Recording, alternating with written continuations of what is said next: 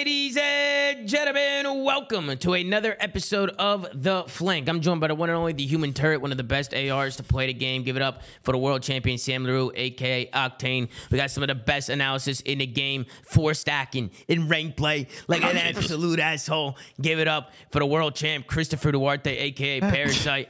We got the multi-world champ, multi-champion legend, icon to the scene. Give it up for Patrick Price, a.k.a. Aches, even though he's not really showing his face right now. He's showing something else. We'll get there. And, of course, we got the executive producer, Mr. Benji Nassim. Gentlemen, what's going on, folks? What's going on? Ben, let's start with you, because let me tell you something. You look great today, Ben. You look great. Yeah, I had some good streams today. Weather was a bit interesting here. It snowed, actually, after we got off the matches. So I walked around a bit in the snow, which was a good vibe. But other than that, just been hanging out and excited. I think you and I were worried earlier this week. We're like, I don't know if we're gonna have to talk about it on Friday. We're looking at the matches, and we're gonna do Q&A with the fans today. We're gonna do Q&A, but like, yeah, I think this one might be fucking lit. We got Kason in the chat. Shout out fucking Kason. Yep, shout out to Kason as well. Shout out to Kason. I see Kason tweeting about the Kai Cenat, there was a celebrity basketball game going on. Yeah.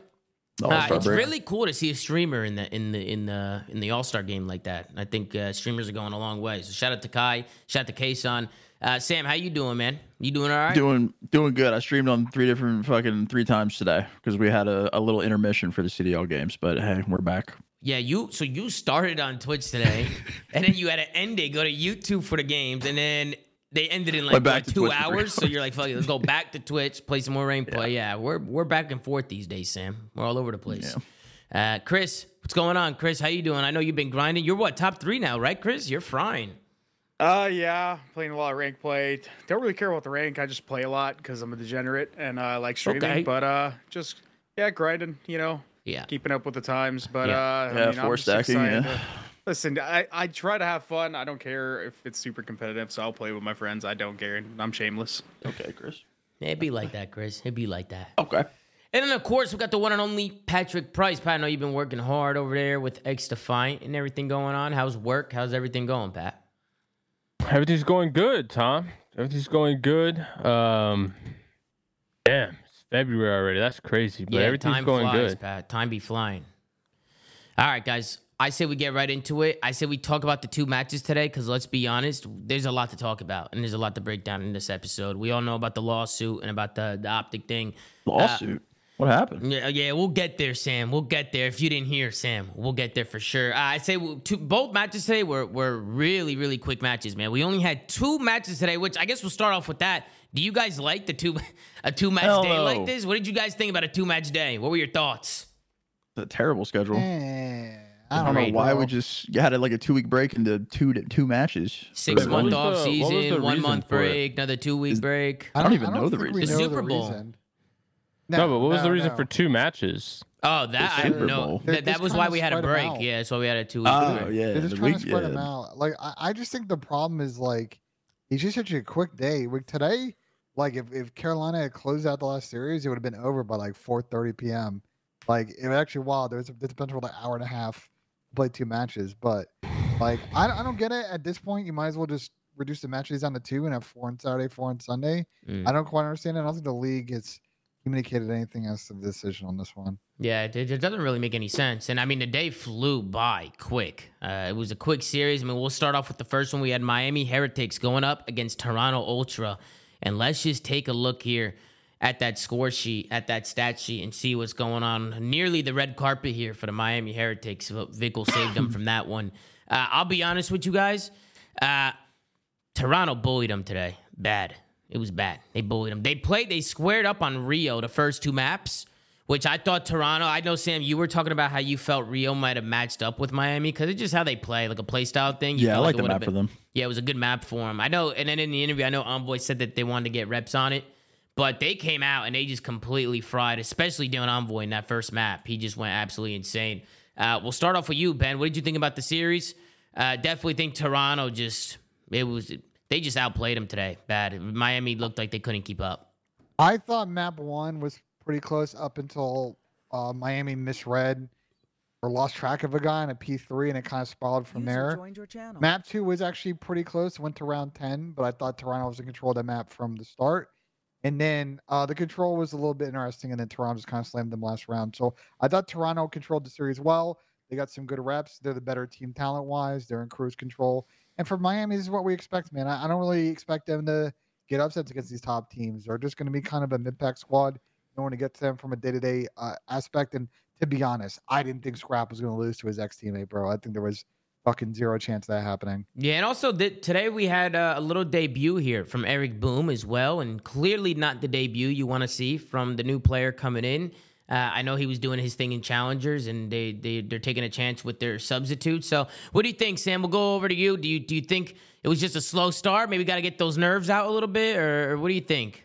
I think it's just a kind of a shitty draw. They make a roster change right into defending champs, and then FaZe, I think tomorrow or the day after. So, not the ideal start for Mr. Boom over there, but let's ask Scrap because he's in the channel right now. Scrap, like, what was the thought process? The map's getting picked here and like playing against your ex teammate. Was that like what's going on? Calculus today?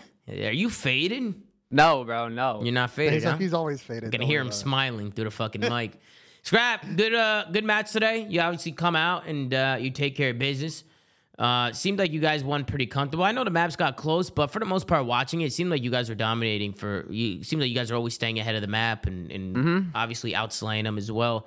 What was the mindset going in? I mean, I'm sure coming off an event when you guys are just have extreme dopamine right now. What's going on? Yeah. Rio is just like kind of just a lit map. I feel like it's the first map this year that's kind of just like a total mix fest, but it kind of makes sense at the same time. Skrinzabitch is going good in it. I saw Scott. I'm actually glad you're here. I was gonna say, so you used the sub today, which I thought it was interesting because you guys ran 3 subs, but they ran 2. They did a 2-and-2 setup. Yeah, so I think some people have like a different way of running it. Some teams run 2-2, some 3-1. I feel like if you're not running 3 on certain hills, especially, you're trolling. In my opinion. Yeah, I'm the same. What do you think, Chris? Go ahead, Chris. Chris, what did you think about the series? I think I like the map picks out of Toronto, getting some good reps on the newer maps early in the season when they're playing some of the lower tier teams here. And also, it was good to see Scrapple the sub because he's got the talent to do so. So it's kind of like it's kind of like a scare tactic in a way as well. They're getting reps, but they're also like kind of instilling a little bit of fear in the other players in the league. It's like, wow, okay, so these guys are going to be good at this map too. Like now, like whenever they play against some of these other teams, it's going to cause a little bit of mind games. So I like the map picks. And Scrap, you guys played Rio S&D as well. Some people have been saying they don't really like it. I mean, the bomb site's weird, right? Like the mid bomb site. Is that why people don't really like it? I don't know. I don't think it plays that bad. You don't mind it? I feel like it's kind of. I don't know. I feel like it's kind of like even map. Well, Sam, weren't you saying you didn't really like it that much, or somebody no, was saying it played out differently than I thought. I mean, it's better. It's 10 times better than Terminal and probably 5 times better than Skid Row. So those maps are fucking terrible. And also, Scrap, Invasion needs to be removed like as fast as possible. That map shouldn't even be played. Invasion Hardpoint. No, Hardpoint. It shouldn't even be played. It's unplayable. No. That map's actually terrible. Yeah, I don't even know how that's in a rotation. There's no flow of the map anymore. There's no like. I was talking about this yesterday, but like. Go ahead. I mean, I don't know how like people won't really understand it, but there's just a flow of a map in COD where like a team has like dominance in a like thing, and then a hill will happen on that map now where it just like kills everything. It feels like the map reset. It's like when you say there's no flow, it's like the timings are all over the place. Like there's not like a consistency in terms of like how people like position themselves and where people are gonna be on like rotations, on like breaks. It feels like you're playing AIDS, bro. Yeah, it's really bad. Yeah. It's also spawns, but also just like the placement of the hill. Like it's a whole courtyard. Like it's a whole courtyard, and everyone's fighting on each side. Like it's not fun. And what I don't understand is like when they test these maps and they go through changing these maps. When they make these changes, do they not try them out for a couple days and like monitor response? I don't even know if I'm supposed to say this, but I don't really like, bro. These changes were made before the game was even out. Before the game, these changes were made before the game was out. Yeah, they like went and played the match and like tried to see what was the best. And so they were just gonna place. Obviously, if you don't play the map, like you're not really gonna know the best spots. So they just picked the certain spots. I don't even know if that one was picked, to be honest. And now like they switched to midway. You're telling me that these. So before the game was out, they changed the hills. So like you didn't know how spawns worked on any of the hills prior. Exactly. How the map would flow, and then they changed them. What the fuck? Exactly. Who is they in the situation? The developers. The developers. Yeah, but who made the suggestions for the hill changes? Is that using the devs as well? I think players. They're saying the player suggests these hill. Nah, I need a name for who picked the Courtyard. No, it was just like no. Honestly, that one I don't think they meant to put it there. Like I don't think or the Karachi P4 as well. I need a name. I don't think the players picked that one, and they just. I'm pretty sure what I was told was the players picked. You know, like underneath American, the fountain. Yeah. They're supposed to be there. That makes perfect sense. Supposed to be there, but now it's in the middle of the courtyard. I mean, the evasion's chalked. Got to get that out of the rotation. That's definitely next to go. Have you quick question? Because I was talking to Daniel Say, and he talking to him, he was making it sound like that there was a lot of pros that didn't want to even try Vista or put it in the game just yet for stage 2 because it was too early. I never heard that. I've heard every pro that I hear is like, bro, we should be playing this map. Yeah, I don't know. It was just he said that there was even pushback by some pros. So it sounds like there was that could be. It could be. I don't know. I believe him, to be honest. With the way he was telling me, it sounds like to me it just wasn't. It wasn't. Everybody wasn't 100% down. Like it was like. But I feel like everybody doesn't have to be at the same time. Like if it's just more than I don't think people it matters. that aren't down, then I don't think it matters. If it's one team, fuck them, bro. What would the map come in for? I don't Invasion Hardpoint probably, right? What's the other map? Vista? Well, it's that. No. Invasion or sub base, bro. No, Invasion. Invasion can't be played. Definitely Invasion. Bro, I'm telling you, that map is not competitive anymore. Now. It's terrible. And we also need that. We need like Terminal S&D out of here too. I was gonna ask you, Scrap. I mean, this isn't to put you or any pros on the spot, but like from the consensus that I've seen, a lot of people don't like the changes of the hills on a lot of the maps. A lot of people would say that potentially the majority of the maps might have actually got worse. 100%. Karachi's ruined. Have you guys went back to like the developers? Because I know you guys have a chat and like said, yo, can we like revert or maybe like rethink some of these hills, et cetera, et cetera? Like, have you guys even like brought that up? I know you guys are kind of busy with like obviously trying to learn the new game, and changing it again would kind of be.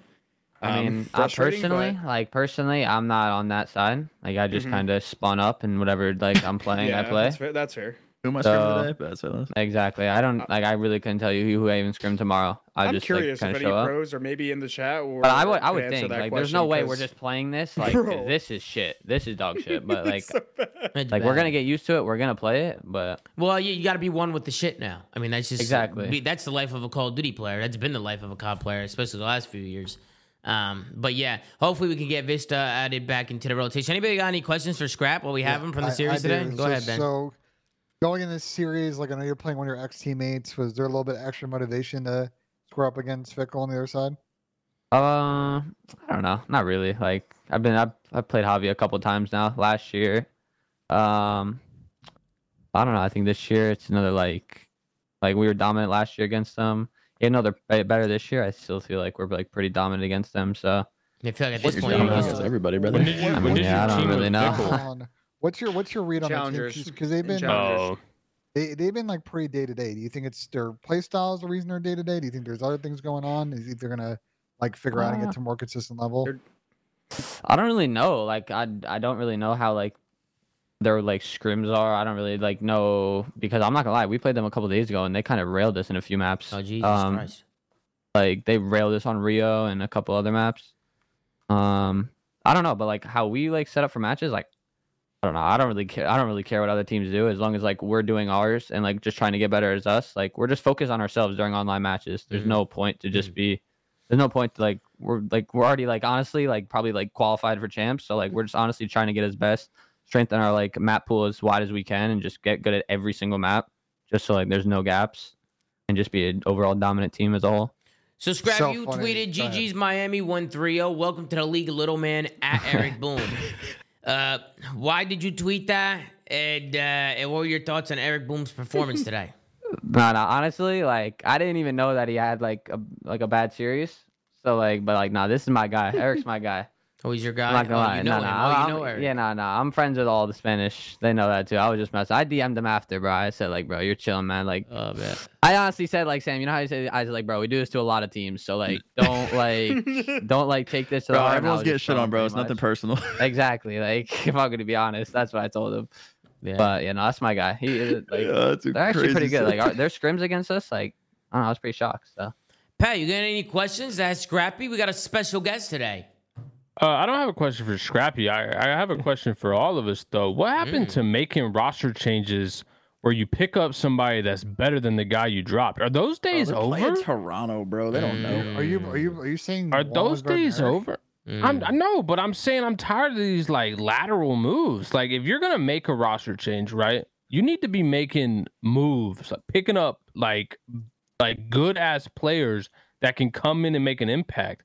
I'm tired of just being like, oh, this guy got shit on. Let's just grab another guy who probably gonna do the exact same shit. Like, but you don't know that for sure. Like they have a certain player listen, pool bro, that they can pick out of. You can tell if someone's gonna be a star or just another guy. I mean, I definitely think Eric Boom was playing well in challenges and doing his thing. I mean, he also speaks Spanish, which I think is a big positive. Was there a better player in challengers? For sure.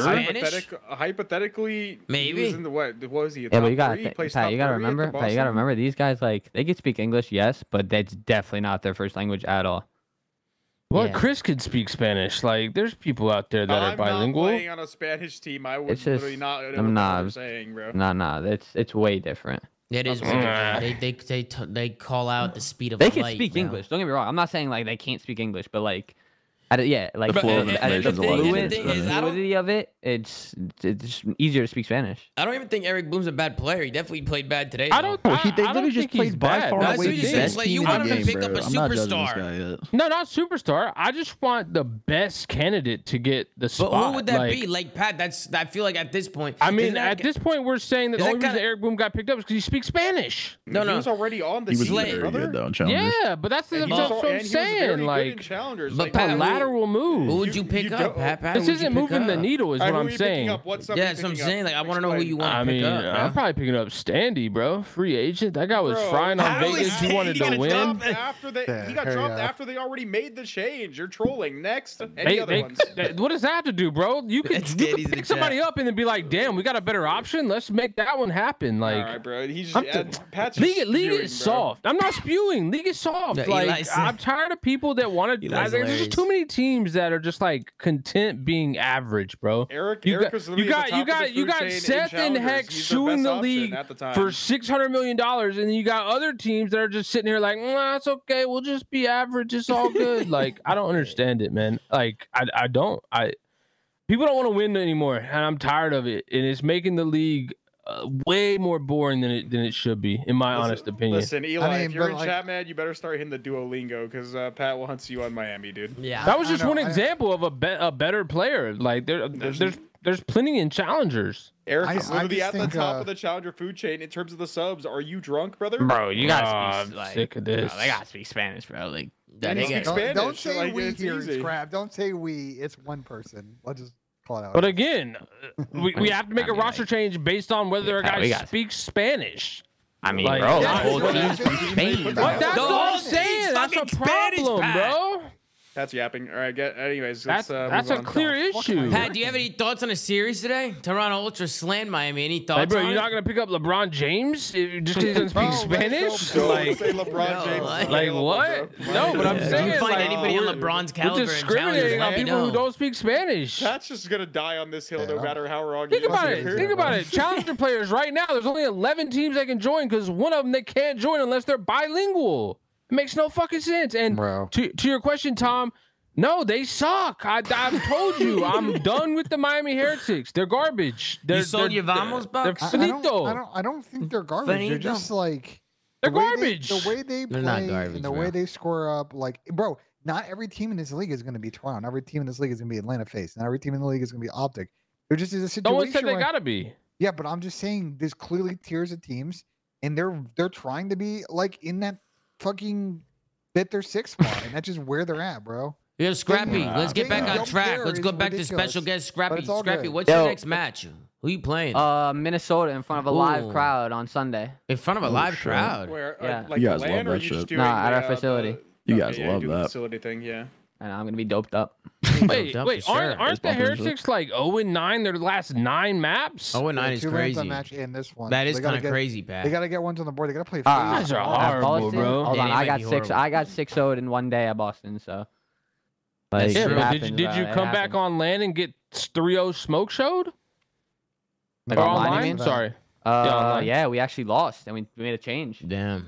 And then won the next event. Hey, made a change. There you go.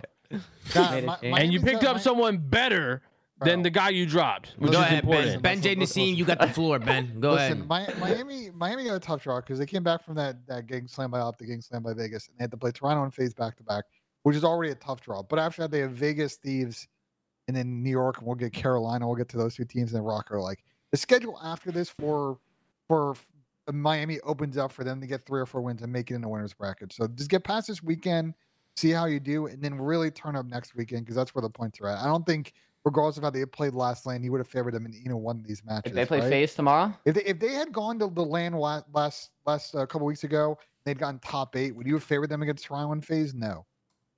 To begin with, so it was always an 0-2 start likely for them, and we'll see what they do tomorrow to maybe not get that. Yep. Listen, anybody else got any other questions for Scrap? I guess my only other question, Scrap, is map 3. You guys were looking to close it out, and then you chop bodies. Like, any thoughts? The reason I shot his bodies, you did. It almost cost you. So already, I call on a streak, horrible streak. Guy comes out of top broken, and I'm like, where'd this guy go? And I just like.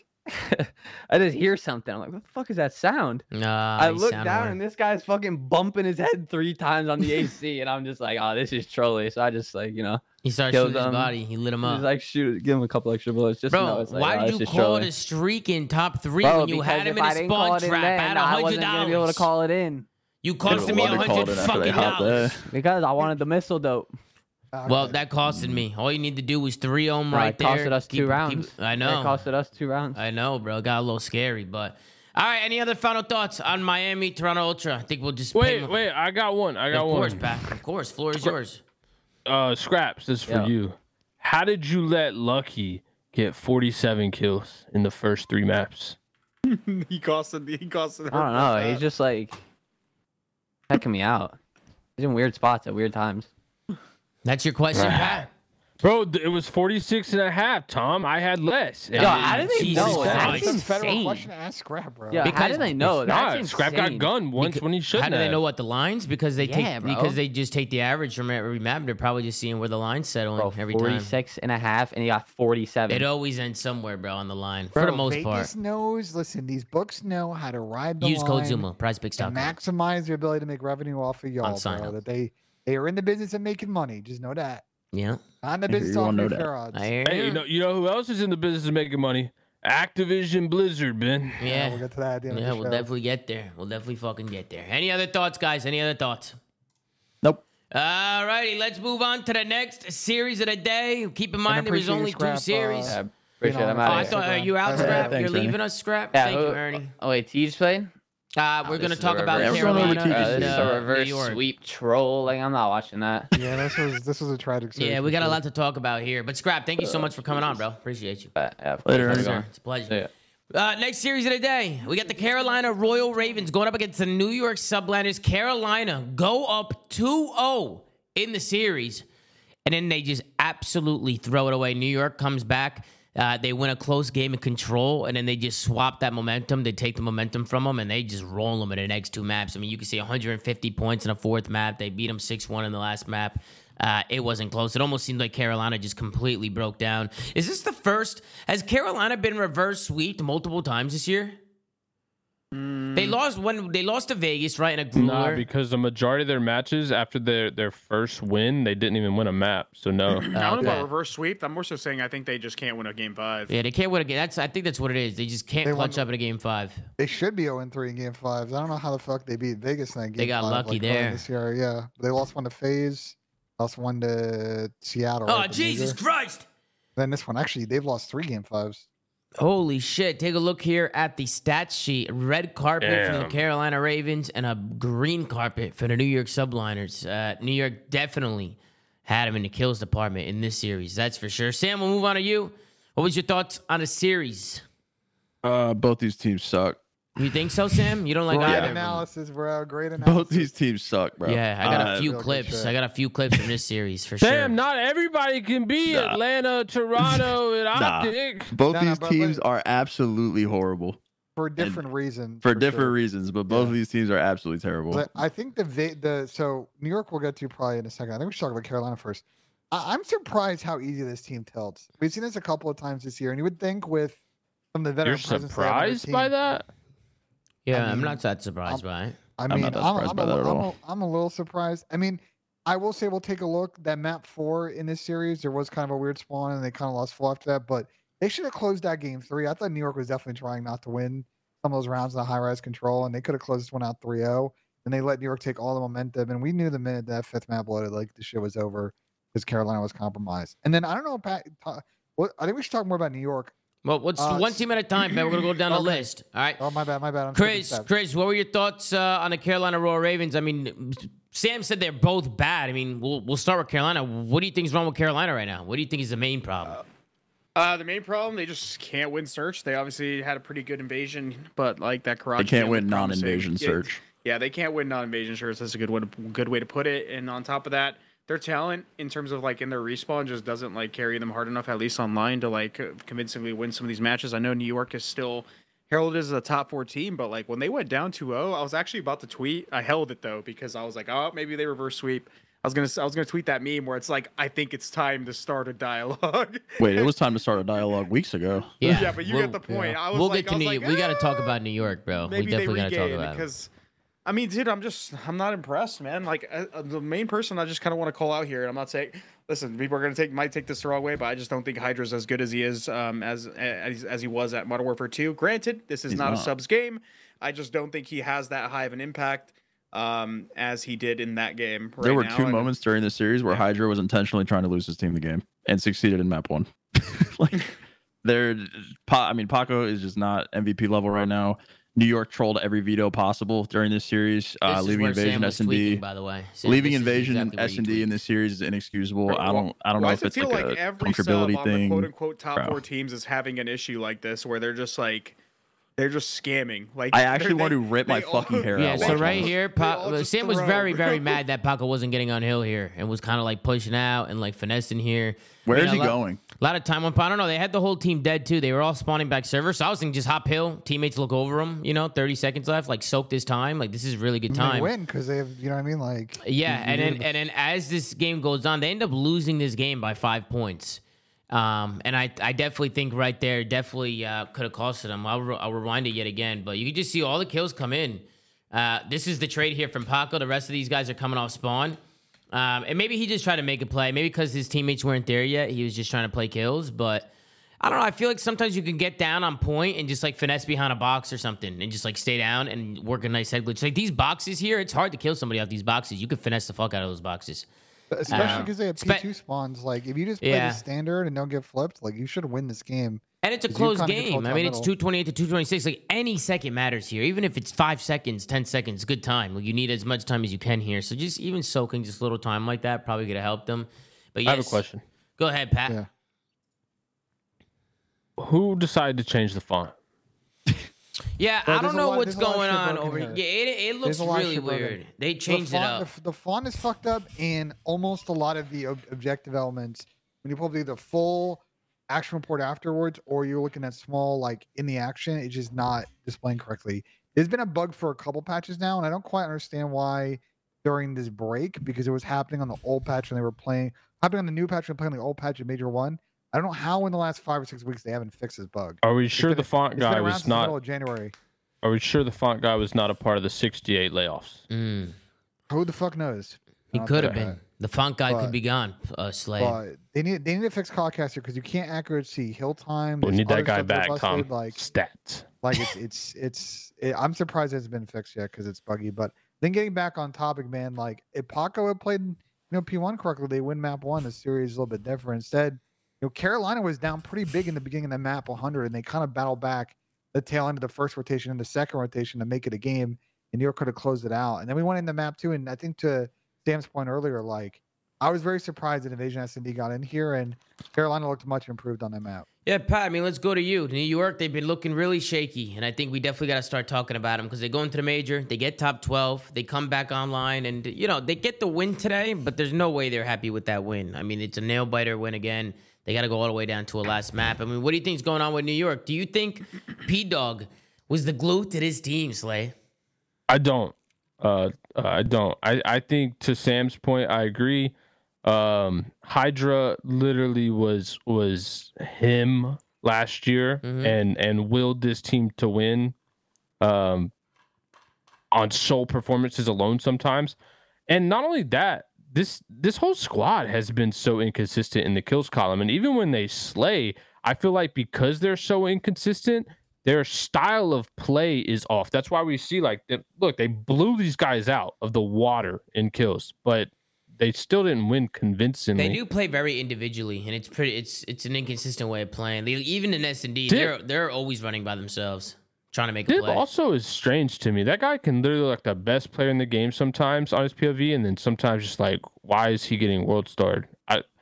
I don't know. I think this whole squad just needs to go to the drawing board and be like, yo, we got to be a team. We got to figure this shit out because this team should be way That's what Kismet said in the interview. He said that exact thing. Go ahead, Sam. So I've heard. Hold on. Sam, what were you going to say? Sam. Go ahead, Sam. I mean, I was just going to say that Major 1 should have been that. Let's go back to the drawing board. They got fucking last, bro. Yeah. Like, I don't want to be overtly negative about it. That's what I'm saying. I'm assuming they haven't gone back. Bro, we got to have a serious talk about how bad this team is. Like, if we go on the show, we give a lot of flack to a lot of teams. New York is not a good Call of Duty team, bro. Like, these guys have been mediocre at best. They don't look good at all, bro. Their team they're not. I don't even think they're a top 4 team, like definitively right now. Like, these guys are not playing good COD. Well, who would you say is better than them? On the day, literally, you can make an argument on the day for fucking anybody. That's my point. Like, they're so. I would pick talent though. It's insane. For sure. Yeah, everyone's gonna pick talent, but like this, bro, this game isn't even like that much like talent oriented, bro. Like, no, but I'm saying if there's a toss up, I'm gonna pick the most. Oh, you're gonna pick talent, sure, but talent also just got dead fucking last and should have lost to the Carolina Royal Ravens again. Yeah, but they got Fugazi at the event. Have you guys heard the same stuff I heard about this team and sort of like they're a little bit lost in what they want to do in a map? I'm gonna let you take the reins on that one, Benjay, because I have not heard that. You guys heard the same thing I have, and I've heard this from multiple people. So who are your sources? Not going to divulge my sources, but I've heard that there's some levels of disagreement on how this team wants to play Respawn. I've also heard the same thing. New addition Dante and sort of the rest of the squad, and they're not on the same page on how they want to play situationals, and I think that leads to like what Kiz alluded to. They're just not playing together. He's not aligned on trying to do the same thing. I don't agree with Pat's assessment last year that Paco hard carried them to some fucking 3 wins last year. Not hard carry, but he literally was the clear MVP of the game. Like, he was the best player in the world. He won a lot of maps by himself. But he was literally running around doing whatever he wanted. He was just an insane bailout, bro. Like, he just relieved so much pressure on the map. He literally pieced. He created openings. He was good. Like, when you have the quote unquote best player in the world on your team at a point in time, like, he just makes the game so much easier. Like, it's just hard to lose. He played well, I agree, and was a reason why he was the MVP, but we're like underselling the impact that Preston and Kiz had playing behind that, especially to me, Kisman, and the performances he had. Some of the events, he was fucking final. Like, I don't think Paco hard carried them. I do think that Kiz is struggling at times this year, and I think he's still trying to find the way that he wants to play around the team. But I agree with Sam. I think this team, is a big stage for them to figure out Respawn, because in Search they look good. I know they had a tough map too, but they looked pretty fine on the last map, and I like the way they played Karachi. I just feel like, in general, the Respawn's been on and off, and you saw what happened when they pulled up to Major 1. The S&D wasn't working, and they were getting slammed into respawns, and that's how they got dead last. But I want to rewind this back. So, Chris, what I was talking to you about before, because you said this, and I agree with you. Yeah. The game is played a lot differently than MW2. It's a completely different game. And I agree, like, talent's obviously important. I'm with Pat. I feel like you always want to get talent on a roster. You always want to get the most talent you can get on a roster, that's what you do. Like that, and then you try and make it work. But you really do got to make sure you're playing this game the right way, bro. It doesn't matter how talented you are. If you're not playing the game the right way, you're going to get shit on. You're going to get pooped on. There's just so many head glitches on this game. Yeah, head glitches, these setups, like spawns, like you can get mowed down. You can get blended fast on every map. On every map. So it's like, if your teamwork is off and you're not staying ahead of the game, and I was watching the Perception, the Atlanta FaZe Perception. They've been, it's kind of like a little documentary series they've been doing, following them around at events and talking about the matches. And even the players, it was Coach RJ who said it. And I think Crowder said it behind the scenes at the event, but they weren't getting to their spots quick enough. And it was clearly hurting them at the event. Like, Toronto was just, their decision-making was a lot more decisive. And they were constantly beating them to spots, beating them on rotation, even in S&D, beating them to, I don't know, mid-map control, depending on the map, but beating them to those, access points on the map, those high points on the map where they're just getting complete control. They have to focus on that, because that's what New York has. They have that talent, and they're able to play like that. But right now, they're just all over the map, and they don't seem like they have a game plan, which is weird because you'd think if you're in New York, just watch Toronto and just mimic Toronto. Just copy what Toronto is doing. I mean, let's be honest. This is what Sam, Pat, Chris, Ben, we've been here before. Do teams not copy the best teams? I mean, if you're not watching the best team in a game, they do. But the problem is with this game is like Scrap touched on it earlier. A lot of these maps, they don't have flow. So even when you study a team and you like look at like what they're doing, it's very hard to mimic because like it's all like Invasion timing based. doesn't Like have you can flow. see, But there's I certain think some of the maps other that maps don't do. have but like there's a lot of hills and stuff that I'm saying like don't have a lot of flow. The point is like a lot of it's like they know what to do. It's just that their timings of like when they're doing it is just so off because it's just hard to mimic. It's not that easy. Like you can see Toronto hit these places on the map, but like it's more so about when they're doing it, why they're doing it, like the amount of kills they have, like the hill, like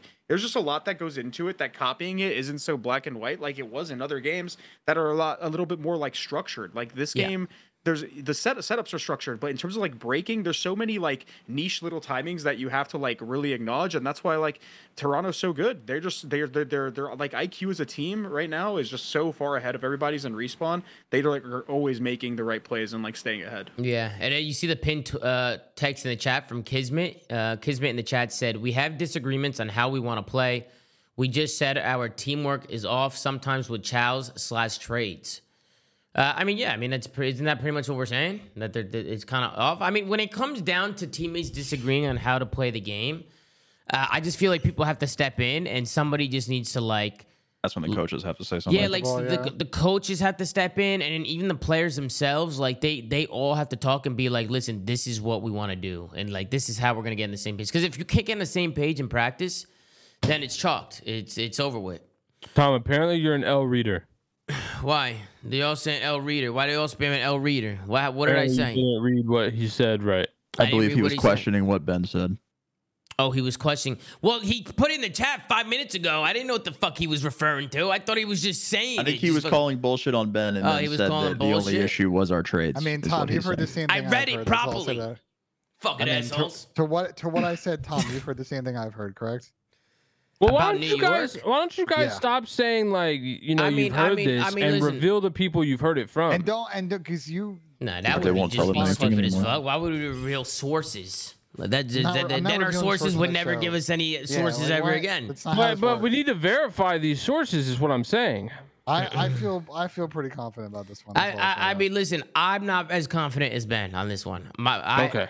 I definitely have heard it from like one or two people, and it wasn't even like that serious. Like when they were talking about it, players, Tom. Yes, players, and it wasn't even like a thing where they're like, oh, they're fucked. It's just saying like, oh, they're just going through it right now. They're figuring this shit out. Like, you know what I mean? Like it wasn't like super dragged. But I will say with the New York Subliners, I mean, bro, they can obviously regroup and get this shit back together, but they have to get on the same page, bro. And if they can't figure out how to do that, unless Bulldog's calling cap in the chat, I don't know, Ben. I'll let you take this one if you feel like this is 100% a problem with the New York and that's what they've been talking about. I don't know. I'm not in their camp. I don't practice. I stand by what I said. I think the team's got a good idea how they want to play in S&D. I think Respawn, you see it, bro. They get stuck within two minds of playing around the objective or spawn killing and not all on the same page. And we saw that it cost them in the first map, and I feel like they almost trolled the control.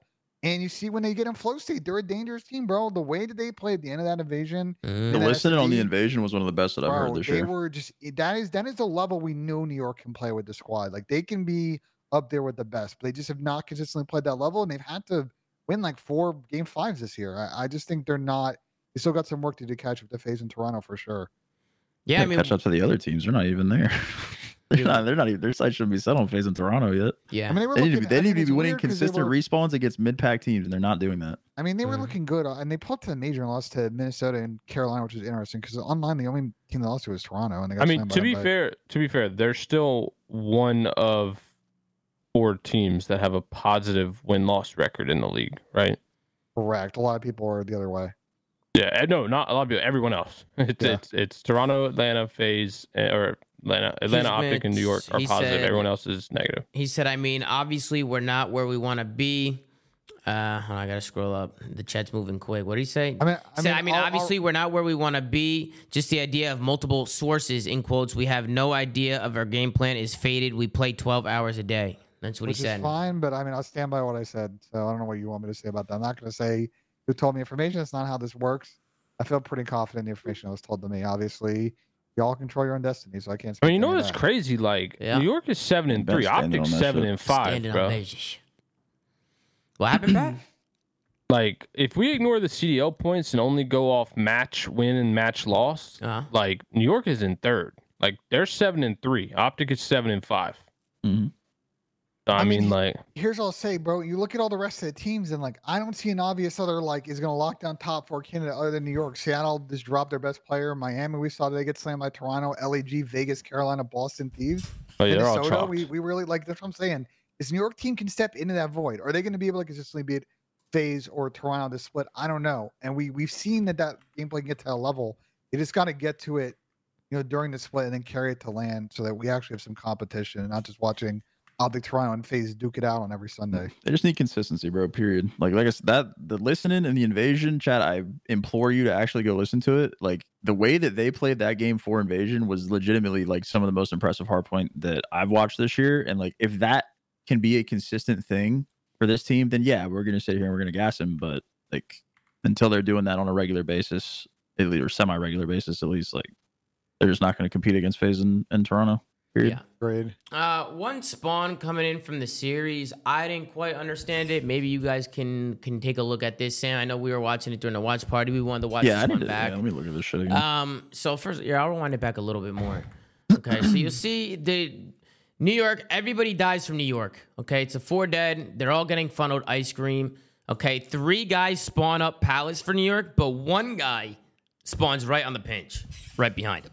Spawns right behind. It has to just be where Tej is.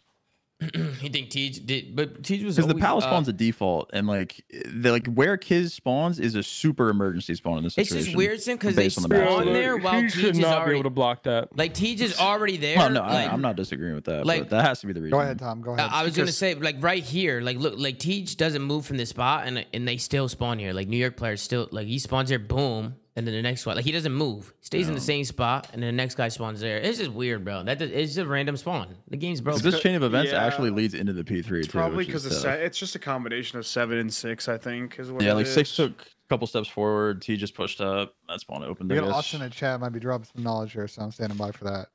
But I mean, to your point, this swing the game, bro. I mean, Carolina tilted after this. The P3s can be 60. So, the game is shit. Austin said, Slasher said, do you want to know the reason the game is shit? That's what he said. Fair enough. But high level analysis right there. It swung the game because Carolina was set up to rotate to the P3 here and get 60 seconds. And instead, they didn't. And they got blended on P4, blended on P5. Like, Clay made an unreal play right here, too. Like, prior to this whole situation, Clay made one of the, like, an insane play to guarantee spawns, like, stay alive, got a 2-piece, and then Kiz just ruins it all with the spawn. Yeah, it was fucking insane. Clay was literally in a grueler. He was in war fighting for those spawns, bro. Yeah. And he actually was making good plays. He did play his life really well, making sure you don't flip. Because if you flip on this hill and you get chained down to the P3, yeah, you get blundered quick. This map is dog shit. I hate this fucking map. I hope it gets. This has got to be the next one to go for Vista eventually. Yeah, it just has to be, in my opinion. We've been playing Vista and it's been playing out pretty well, but. All right, guys. Any final thoughts on Carolina or New York? I think both teams have been struggling, and we'll just be paying a closer look to them moving forward and just seeing what's going on. I definitely don't think roster mania is that far away for some of these teams because, again, if it's not working, they might need to make more changes. What, Ben? Carolina has a fairly straightforward schedule to split, so I'm a little concerned about the slaying on this team and like the momentum stuff. Would y'all? Where is their slaying? Fellow online has just been getting cooked like hard. I mean, everyone else is he ain't the only one. He's not. I always said everyone else is also struggling sometimes, but Tyler's been getting cooked online. I mean, they got to find it, bro. They avoid FaZe this split. They avoid Toronto this split. They just have New York and Optic, Boston, Seattle, AG, Miami, Vegas, or like they can find 3 or 4 wins there if they lock in. I feel like LAG and Boston could both beat this squad. Yeah, they could also lose though. Yeah, it's not like a straightforward series. That's like, oh, who do I pick on the day kind of thing. They have a chance. I think there's some obvious issues with Carolina team and being able to control the flow of things and shooting back and not getting frustrated. And if they can't overcome that, I don't know what to say, bro. I guess they're gonna make more changes after this major. Yeah, I mean, do you guys have any final thoughts on either two of those teams? I got nothing. All right. No. What are matches tomorrow? Let's see. We should probably take a look at matches tomorrow real quick and see. How many are there? First off, there's only 3 tomorrow. No, we can predict them now just because we got other stuff to talk about, and we can do it at the end. I just think since we're already talking about matches, we usually do predictions after we talk about matches. This whole lawsuit situation might run on a little bit. Yeah, we can do it. It's Boston, Carolina, FaZe Miami, New York, Seattle. All right, Boston versus Carolina. Sam, why don't you start us off? Who do you got in that series? I'm gonna take Boston. New look ASIM right there. Ooh, a little honeymoon period. Yeah, a little honeymoon period. How have they been looking in scrims? Do we know? 0 insider info on that one. Tommy would be your guy. I mean, I've talked to Asim. I mean, he says they're doing good in scrims, but I'll be honest, everybody I talk to does. Everyone's doing good in scrims. Yeah. I don't really take that. I just like their team comp a lot. Like, it's not even just because of Asim. It's just like the pieces kind of make sense if they can actually get the people that need to step up. Like, I think that team's actually going to be pretty good. Yeah. I mean, Chris, who do you got? You got Boston? I got Boston. Pat? Yeah, I got Boston. I mean, shit, the last time I saw them, Austin had a 1.5 and they lost. So. Jesus Christ. Yeah, that was on land. Never good. True. Flashbang coming through. Did everybody vote? I'm going to go with Boston as well. Ben, did you go? I got Boston. I got Game 5 Boston. I got a banger. Yeah, I got a banger as well. Game 5 Boston. Go with Boston on that one. And then we got Atlanta FaZe going up against Miami. I think it's going to be a DoorDash as well. I think Miami's just going through the blender right now, and they're just in a pickle. I think they're in a series pickle. They got to figure it out, and I think after the slammers today... Disrespect to Vickle. Yeah, good one, Ben. Phenomenal. It's a good one. God fucking damn it all, man. But I'm going to go with Atlanta FaZe 3-0. Ben, who do you got? Atlanta FaZe 3-0. Sam? DoorDash. Atlanta FaZe. I don't know. Chris? Atlanta FaZe. Patrick Price, a.k.a. The Slay. Hey. All right, and we got the New York Subliners going up against Seattle Surge. Obviously, New York, they struggled a bit today, but they did get the W. And we see a new look to the Seattle Surge tomorrow. I'm going to personally go with New York in this one. I think it's going to be New York. I'm going to go 3-2 New York. Ben, who do you got? Actually, 3-1 New York. Ben, who do you got? I've heard Seattle hasn't scrimmed a bunch because of all the shit going on there. So I think they'll be under practice going in this one. I got New York. I got taking it 3-0. Okay. Who do you got, Sam? New York. Seattle dropped their best player, and they haven't been scrimming. So yeah, Seattle did drop their best player, so that's going to be real tough. Chris, who do you got? I got New York, but I really hope Seattle proves me wrong here because I think New York needs a fuck ton of work. So I need them to start losing games to kind of justify our little thought process here, and then Seattle would just be it would be a happy surprise, I guess, to see. Breezy, make is Breezy to make to make an impact here for this team and maybe prove some people wrong. So Breezy and the Breeze. Pat, New York. Okay, seems like we all had the same picks today. Nobody had. Yep. I think tomorrow might be pretty straightforward. At least that's how we think it's gonna go. Which means all of us are wrong. Which means all of us might be wrong together. If we are all wrong, that would be insane. That'd be crazy. But I think we should move on unless anybody has anything else about matches tomorrow or on the matches today. Anything? Nope. No, let's move on and talk about what the fuck happened last night. Okay, so yeah, last night, obviously, a lot of stuff hit the fan, and let's just switch on over and show you guys what's going on. Charlie Intel, they tweeted out, the lawsuit filed by CDL team owners against Activision alleges that Activision bought MLG in 2016 to fully monopolize its esports business and is claiming Activision failed to get FTC permission to acquire MLG. Let's back up. I was gonna say more. The rumor on the block right now is that it's Scump and it's Hector, nobody else, right? Unless I'm wrong on that. I'm pretty sure it's nobody else. It's not a rumor, but do you want me to kind of 101 yeah, Ben, go ahead. So, all right, go ahead. So, turn of events. So what it sounds like is Ben Legacy episode. Okay, go ahead, Ben. So chain of events. Scump and Hector, and this was covered by the Activision statement. We'll get to that probably in a bit. Basically, Scump and Hector sent a letter to Activision some point recently and said, "Hey, we have these issues. We feel like you guys are monopolizing COD. We're seeking, a settlement here." And Activision basically told them to take a hike. So Hector and Scump, as the parties here, said, okay, we're going to file a lawsuit, which they did in California against Activision. The other 11 CDL teams are named as co-conspirators, but not in the sense of like they're seeking damages from the co-conspirators. And basically, they're alleging that Activision, since 2016, has been working to monopolize competitive Call of Duty and has an illegal monopoly.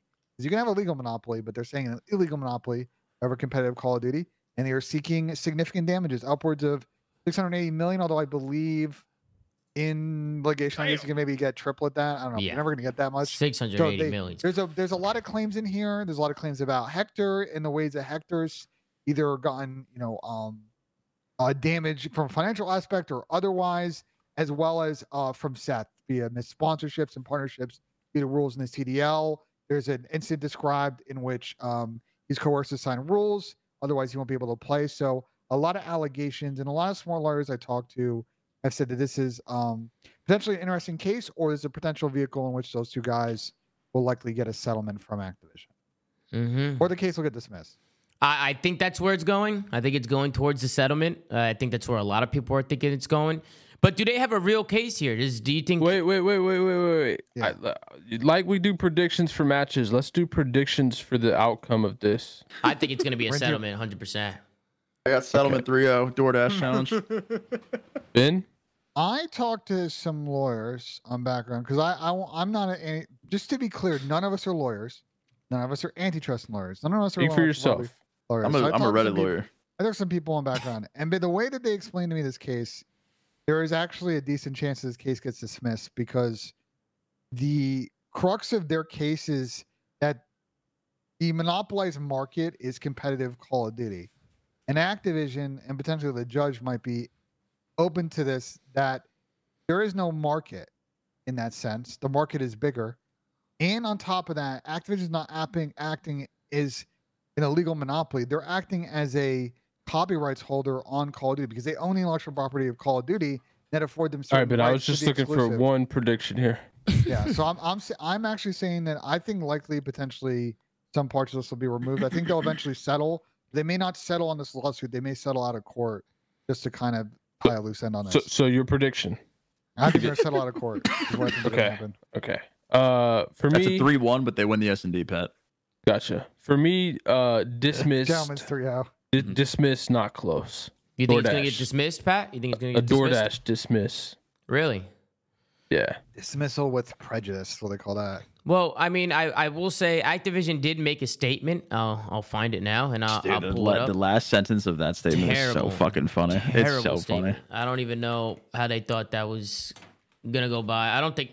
Bro, everybody called them out on that last sentence. As soon as they read it, everybody's like, what the fuck are these guys talking about? Just absolute legal bullshit. But it seems like this initially started when Hector wanted to get into the league, and he had the money up front, apparently, to get into the league, but the investors, or the league was telling him that he needed investors, or Activision they wouldn't was allow him as a sole owner to enter the league. But why? Well, I don't understand that. If he has the money, if they have the money and not without the investors, and they're showing you proof of the funds, what's the point? Why do you need investors? I don't understand that. I mean, look at the candidates that got in. Bullshit? All multi-billionaire like investment groups or sole billionaires. So it's very important here. Mm-hmm. First off, there are facts presented by the plaintiffs, aka Scump and Hector in this case. This is how they see the events. Obviously, there'll be some conflation with how defendants see it. There's two phases of what did Hector have money. There's phase one, which is prior to 2019 when he was trying to get a spot before Modern Warfare 2019. That's not necessarily addressed in this lawsuit as to those conversations, just that they told him that he had to partner, and that's how he paired up with Hard Carry Gaming LLC, basically, Andy over at NRG. What's addressed in the lawsuit in more detail is the next run ago when he had an agreement with Immortals to buy back the Optic branding and as well the spots. The CDL Activision executed their right on the team participation agreements of the team signed to be able to review that deal. And they basically told Hector, hey, first off, you got to prove that you have the income. You got to prove they have $3 million, which he did. Mm-hmm. And then in the lawsuit, it says, okay, well, Hector, you need to go and be able to get a $10 million line of credit. So it sounds like he was in the process of doing that. Yeah. And they allege a conversation that happened, no date on it, that apparently Hector was told by an Activision employee, which is insane if this happened, by the way, that he was not the type of owner that they wanted, that they were looking for other types of owners, and that he would have to, partner up with investors that Activision. Saying that to Hector is insane, bro. What is that? No, it's crazy. So the content taken one of two ways. It can be taken as this is discriminatory, but it can also be taken as they wanted to have him partner with sort of the sort of billionaire group that was getting involved with these leagues. So I think that's an insane allegation. I think if this case goes to discovery and those conversations come out, those emails come out, I believe that could be pretty damaging to Activision, and people have to testify under a deposition and sort of confirm that had to happen. Yeah, I mean, if there's emails and stuff like that, that's where it gets really, really interesting. And I don't know what they have. I mean, let me ask you guys this. When it comes to the platform, do you think that had anything to do with it? Like the exclusive, because I was reading on that's in there. Yeah, the exclusivity stuff, it's in there, right? Well, they wanted, it was like, Ben, correct me if I'm wrong, but it was like a quid pro quo for the cloud services of Google, correct? Okay, so I'm going to say personally, I don't agree. I don't think it's laid out as a quid pro quo. I'm going to be honest, I don't really agree with how the lawsuit presents this one. So they say that, I think the issue is more that the teams and the players gave up the right to seek and get that revenue from a YouTube exclusive deal because that revenue wasn't accessible to them. The way the lawsuit presented is what we've said on the show for a fucking million years is that any deal that Activision had with Google, the CDL becoming YouTube exclusive or to be able to become YouTube exclusive was a piece of a bigger deal that Activision was going to make in order to get wholesale pricing on Google Cloud hosting servers. That's not news. We've all known that for a while. Pat, I think you and I have talked about that 15,000 fucking times on the show. If I'm not mistaken. I mean, Pat, what do you think about all this, Pat? You've been pretty quiet. I thought you were going to... What are your thoughts on all of this? I mean, I know you said you think it's going to get dismissed, but I mean...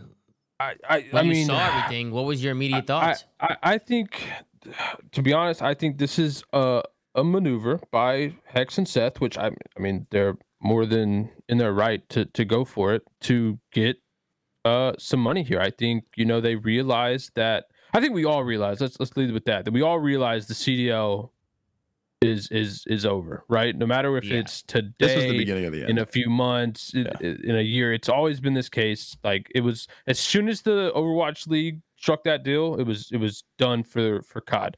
Yeah. And so Hex is now in a position where yes, the CDL is likely to dissolve, but he's out of ownership of this Optic brand. I mean, we saw it, like 92.5% is owned by Envy. And over the last few years, like he's went through three different ownership groups that have owned this brand, and he has had to buy it back. Sold the brand, bought it back in full, and then sold it again to the 92 whatever percent. So in my opinion, he's in a position where he feels he has some leverage, and I think he does. Leverage. To put Activision in a position to potentially get a settlement. And I think, based on Activision's statement, I don't know how much is true, but I mean, like, I would assume that Hex and Seth's goal would have been, to get that settlement initially and not file this claim or this suit. And, obviously their hand was forced. They had to after they, went and tried to get a settlement beforehand. But I just don't see a world where this ends with anything other than wasted time. The biggest benefit, I think, will be if it gets to discovery and stuff just comes out, right, about some of the inner things that have happened over the last 4 years. That I think would be the biggest win. And to me, it's more so of just like an embarrassment situation on Activision, on the league, of everything that's went down. But I just don't see in any way possible that Hex and Seth come out with anything from this lawsuit. The last sentence from Activision here, their statement: "We are disappointed that these members of the esports community would bring this suit, which is disruptive to team owners, players, fans, and partners who have invested so much time and energy into the Call of Duty League's success." Yeah, fucking insane. But that is a crazy statement. Yeah, I mean, that's typical. That is crazy. Listen, Activision's got to decide how they're going to defend this lawsuit. Likely what they will do is they will try to get this case dismissed, and to the things that I outlined amongst some other stuff as explained to me, they may have a decent case as dismissal, but to Pat's point, if the judge says no, let's proceed, this goes to discovery. There's an opportunity here which if the parties and the judge kind of do so, that some of these agreements such as the player agreements, team participation agreements, the additional rules document that y'all had to sign at the player summit, which I'm sure we'll get to in a second. I would love to speak on the that. league charter, some of these emails. I don't think there's anyone. I don't think there's anyone in their right mind saying like what Activision has done over the last like 4 years. The CDL has been one, good for the scene, right? That's obvious, or just like ideal for anybody involved. I think the problem lies with they weren't doing anything illegal, which is just the conversation that we need to have, right? Like, was what happened like good for anybody involved? No, not at all. But I just don't think it crossed any illegal. It's just shitty business practice. I want to say something. I'm totally in favor of like Seth and Hex and whoever else is involved, kind of taking these guys to court and really trying to get something back out of, basically being screwed, because I feel like a lot of these teams, if not, well, all these teams were screwed in some sort of way. But the way they phrase that comment towards the end is so fucked, because it's making it seem like Seth and Hex are the ones that are they're literally gaslighting us. There's like Hex and Seth. I mean, what do you guys expect them to say though? Like, we're losing full about it. We're listen. We are in a litigation posture. Like, of course they're going to say that bullshit. Incendiary, crazy language, because this is what happens in this situation, right? Seth and Hector are suing the league. They're going to take a strong stand. They're going to fight these allegations, and they're going to throw out bullshit like that. It's an insane statement, but I don't think that that's the most important thing to talk about here. Then the case is very interesting. I think if it does go to trial, on the sports side, I don't know how much you guys know about like the antitrust cases that came in front of Major League Baseball in the early, like last century, and the NFL ones, but there's a lot of solved case law on professional sports leagues in regards to antitrust and anti-monopoly, not on the esports side. No one's ever approached a case like this with a publisher and one of these franchise leagues. And if that actually does come up and is litigated in a trial, it's going to have huge implications for not just Call of Duty. We're talking LCS, we're talking VCT. There's definitely other like widespread esports precedent here that would definitely be set if this goes far. The thing I'm wondering is if the CDL dissolves, right? What I'm questioning is, I mean, like we've talked about what the model would likely look at. A lot of things could happen. But I'm more so questioning like the support that Activision would have on just Call of Duty esports as a whole after this. Yeah, that's what I was going to say, because I'm actually just curious. Yeah, like, it can. Can it get less than it is? No, but yes, it can. Yeah. They could, like, for example, like Codcaster. What if they just stop implementing Codcaster into like the game? Bro, they're not. Is that an Activision thing? That has nothing to do with Activision. Nothing to do with Activision. Wait, but that's still Activision. Like that's still like them providing any sort of games. I'm so tired, bro. We've talked about this fucking conversation 3 or 4 times on the show, bro. They can literally do anything they want with their IP, bro, to a degree, right? I'm gonna tell you. Listen, we have talked about this 5-6 times in the last year. Whatever. I'm just saying it could get worse. Listen, here is what's going to happen, bro. I'm going to lay this down for you. Lay it on the table. Put your balls on the table. It is so whip it out, man. What's going to happen here, bro. Lay it down. Activision is going to move back in the same situation that was like in the mid-2010s, bro. They're going to write checks when needed to support the marketing endeavor of Call of Duty esports, prize pool, fun champs, shit like that. But the only game in town right now in terms of event production in esports in the Western world is ESL FaZe Group, right? You have PGL, but I don't know if y'all been watching the RMRs right now. PGL aren't the masterminds of production and tournament operations. It's going to go to ESL Face It, and they've got a lot of money. They are backed by the PIF. And you know what the Saudi Arabian government probably love to do? They love to pump money into this shit and have the fucking champs finals in Riyadh. So don't be surprised when that fucking happens. There's still gonna be investment. But Ben, to your point though, like you mentioned the marketing stuff for the big events where they just signed a check, like talking about COD Champs, like that COD Champs could be done, right? Like think about that's all it was ever back in the day, right, Pat? That's all they did. They did it for marketing reasons. That was 2013 on, but I'm talking about even before 2013.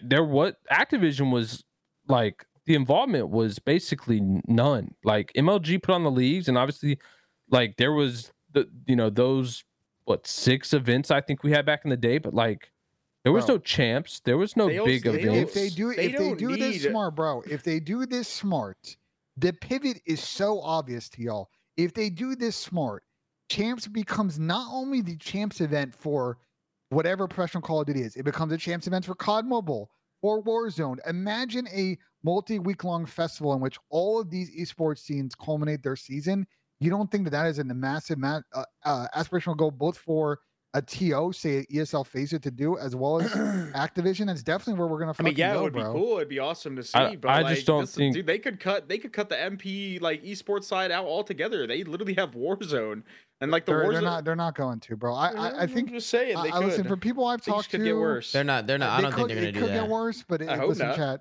It's not going. I think, listen, things are going to pivot. The scene will be different. I don't know if all the teams we have now will stick around. Same thing in Overwatch League. Uncertainty if all of the old franchises are going to come back to whatever, the Overwatch Champions Series that's going on right now. Yeah, I'm praying you're right. But there will still be investment into professional Call of Duty. But where's the money going to come from, Ben? That's the thing. That's the question here. So Activision will obviously. So Saudi is just putting up like blind prize pools to run the league. I think you're just sitting in a situation where you're hoping for like a Saudi bailout.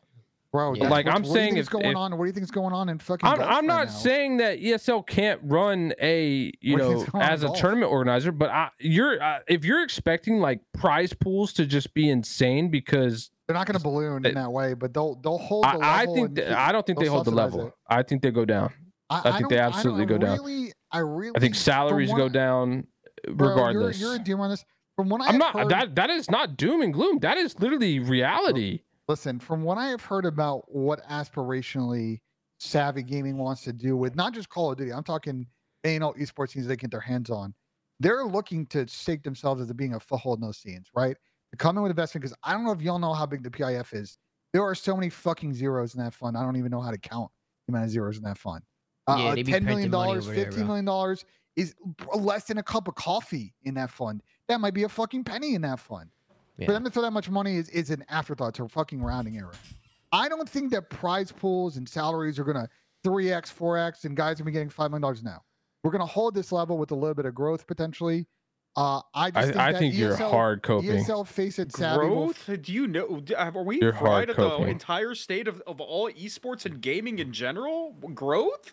I don't think maybe you guys, in a couple of years when we fucking build this shit back up. I don't think you understand or know about Saudi's 2030, 2040 plans. No. Like they want to come in and own these industries. You're talking about down the line, bro. Like that's a couple of years down the line. This guy said growth when there's so many people losing their jobs. Bro, like, I really recommend, chat, if you guys don't you're on some esports hard copium right now. You guys need to research the Saudi Arabian investment. These guys have made it very clear what their position is in the global market. So you really think the Saudis are going to save us, Ben? You think they're just going to come in like Superman? I don't think they're going to save, bro. But they're going to come in and they're going to counter an arrangement with Call of Duty and Activision, where they're going to be responsible for. Some of the commercial elements of this. I know where you're going with this whole Saudi thing, and it's like I can see Saudi doing one-off things and like doing things in Saudi. I don't know if they're just going to dive in and just completely change everything. Let's hypothetically say that Hex and Seth win this settlement, right? But they can't be involved in Call of Duty esports after the settlement. Why would anyone be involved with Call of Duty esports at that point? Like, just hypothetically, let's say the settlement involved like a period where Seth and Hector couldn't be involved. How would forward? How would that be a remedy to any? How would that happen? I'm just saying, if that was the terms of Activision, like where it was like, hey, like the settlement, these are the terms. You can't be involved in Call of Duty esports for X years going forward. I don't see Activision. I'm just saying, hypothetically, why Call of Duty esports dies then and there? The moment the Optic has to do that, bro. I'm giving you a hypothetical, just like your insane hypothetical of the Saudi government just sponsoring Call of Duty for the rest of time. Bro, your hypothetical is the Saudi government sponsoring Call of Duty for the rest of time. If you've been paying attention to esports in the last year, this is not just coming out of nowhere, bro. This shit has been fucking telegraphed for 9-12 months, bro. Smart people in the industry have been talking about this is what's been happening for a fucking year. Wake the fuck up. To your point, though, I don't see Activision in a major way like that retaliating against Optic. This case is a case of Hector and Seth and maybe other parties potentially down the line trying to get additional settlement money once this shit is unwound, right? Yo, Pat. They're trying to get an extra 10, 20, copium, 50 bro. million. Pat, you got to get the Saudis to hit up your X-Defy and they're not going to push out, bro. They're not going to push out Optic fans. They're not going to push out Optic. Look, at the end of the day, I know Optic's relationship with Activision is interesting. I don't want to speak for that. I'm sure the terms of that now is going to be completely different after this lawsuit too. But they're not just going to tell those fans to go take a hike. They're not going to tell Hector and Seth Yo, guys, it's time to wake up. The Saudi government is saving the world. I'm not saying they're saving anything. I don't know, Ben. I do think, Ben. I do think though, Ben. I will say though, I feel like with Activision, I don't know. They could just say fuck off and just fucking kick people to the curb and this and that. I mean, they could. Stupid. But Ben, you gotta think. Why would they do that? Because they don't give a fuck. They already make enough money. It just doesn't. They don't even care. They never cared. They have never cared about this industry. They have never cared about it ever. Bro, they've cared enough to try and fucking franchise it. Yeah, because they want more. But bro, they've tried. It's all a money grab. Wait. It's all a money grab. You think the league franchising this was because they cared about the esport? That's what I'm saying. It has nothing. They don't care about the esport. Wait, Ben, are you telling me that you think Activision franchised COD because they cared about the esport? Yeah, you can money for them. They franchised to rob all these investors. Yeah, they absolutely robbed them. 12? What? They literally I think there's people within the company. The biggest finesse ever. Ben, there's definitely people within Activision who care about the esport. There's a lot of great people within Activision who care.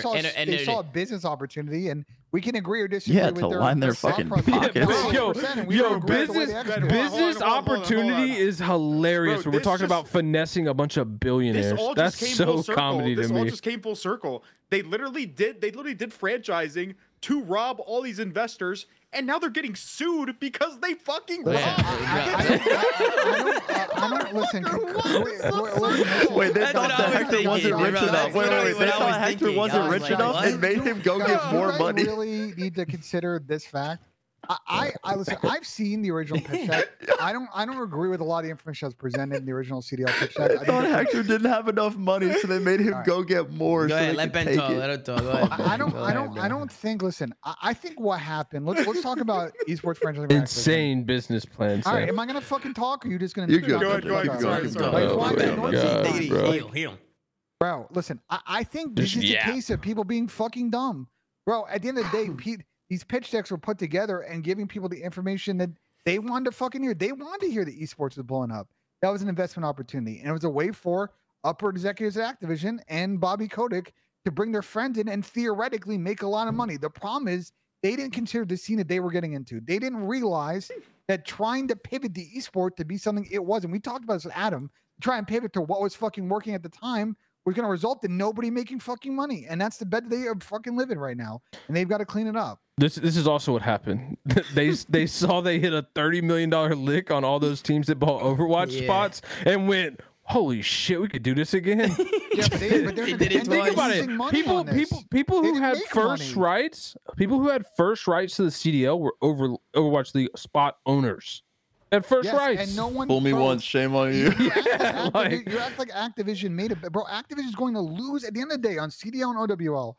They are going to lose tremendous sums of money on the operational costs. But again, that went down to the fact that COVID occurred, and they also delayed all these payments. And I'm sure in their original plan, they weren't planning to buy out all these orgs. There was no delays in their original plans. I think the problem with the original. Have you guys ever seen the original pitch decks for CDL and OWL? Have you guys ever seen them? It's a notebook that just says in hidden font, this is full of bullshit. That's literally all it is. Clear typeface. I would love to see that book. I would like to see what it says in there, though. I really would hope, again, as part of this lawsuit, I would love if that pitch deck came public because it's very fucking hilarious to me. First off, these owners knew exactly what they were getting into in terms of having to pay for TD and all that stuff. So they never say they didn't know that's bullshit.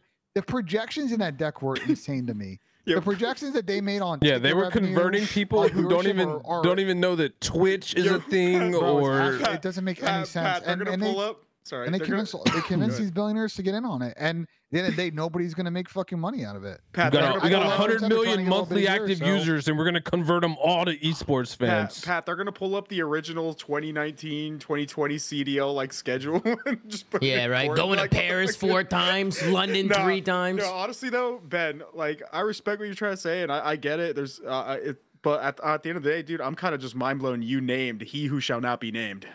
Who did I name? Bobby Kotick, bro. That's Lee Voldemort, bro. I don't care, bro. Bobby went on CNBC. Bobby went on CNBC with fucking Robert Kraft. You probably have seen that fucking meme photo talking about the future of esports. Listen, at the end of the day, everybody saw this as a potential business opportunity. The problem is they were so blinded. Bro, I hate here that the potential business opportunity. Like, we got to stop saying that. It was literally. Is it a false statement? Yes. Because what it was the great finesse. This had nothing to do with a business opportunity. This was a great finesse. This was selling esports as something that it just wasn't, and wasn't ever gonna be. Wasn't currently.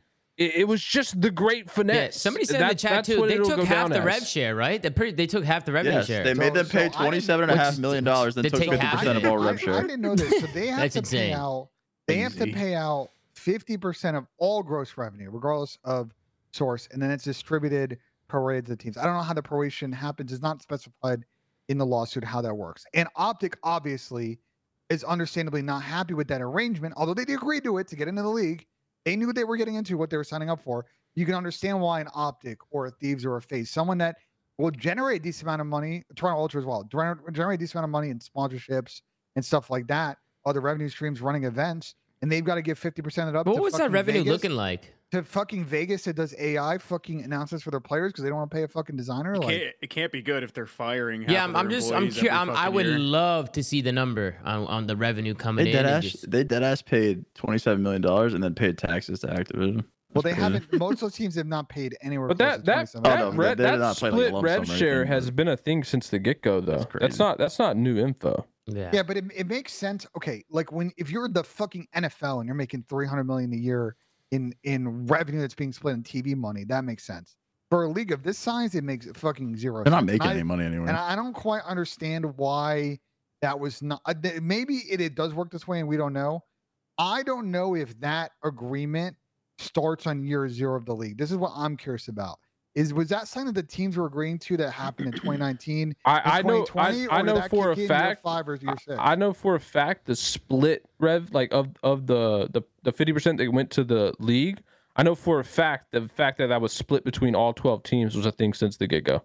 So it started year 1 of the league. Yeah. That's also probably year 1. I'm surprised the owners agreed to that. It's probably just based on what do you mean? That's the only way to get everybody in. Like, the people coming in, Ben, like, they don't know if they're going to have the most successful team, and they're comparing it to all the sports models that do this same thing. Like, it's just an insane arrangement because they but it's the way to get them in. What do you mean? It's obviously insane for this ecosystem, but for multi-billionaire groups who own professional sports teams, it's absolutely the way to get them in the door. Yeah, it was definitely. I like you calling it the great finesse because at the end of the day, you know, everybody, including upper executives at Activision, were swindled by this potential opportunity by other people. And like, I think Adam App really put it to a T on a show that we had probably 5 or 6 months ago, where they came in and tried to make COD something like the fucking NFL when they had an opportunity right in front of them that was fucking growing over years. I mean, bro, half the execs that got, that Activision hired were from professional sports leagues. Yeah. Like, a few people in the chat want us to talk about the player contracts because people were bringing up. Sam's like, oh shit. People were bringing this up a little bit. I even saw Jacob Hale. He quote tweeted a tweet from Seth in 2020. So the tweet that Seth said, it's Gump. He said the CDO also made us sign a player contract in quotes in front of them without allowing us to run it by our lawyers at the player summit. It was a sign it now or you can't play at Minnesota type exchange. It was the handbook. Yeah. It was the rules, the handbook rules. Our contracts were already signed. Anything could have been in there and they would have forced us to sign it. Oh no, for sure. Yeah. But it was a handbook. And to be fair, we've had to sign a player handbook like every year since like 2016, I think. It was the same. It was the same thing. It was just a little bit more in depth this time, and it was at the summit. And they fucking threatened us. Yeah, well, no, I mean, they did the same thing they've done before. Like, if you don't sign the handbook, you can't play. They've done that every year. It's just this one was a little bit different because it was that shit got laid out in front of us at that player summit. Pat and Tommy, we were both there. Everyone was there. Yeah. And they fucking said, you cannot play in our league under this brand new franchise. And we didn't know what the fuck was in there. And we couldn't run it by anybody. They said, you're signing this or you're fucked. And guess what? We all fucking signed it. Yeah. I mean, we didn't know any better. We didn't give a fuck. We just wanted to play at that point. But I feel for Seth because clearly, right, he is a bit of an outlier in all of this. He's a huge brand. Restrictions on him and highlights an incident It happened later in that year in October where he did a Raid Shadow Legends stream and he got a disciplinary letter, and that kind of circles around what's covered in the lawsuit. Like agreeing to these rules, the streaming rules, last second to play, and if you don't sign them, you can't play is insane. He never had time to review. Wait, let's also be clear though. Let's also be clear. Seth, even back then, had a responsibility for the position he was in.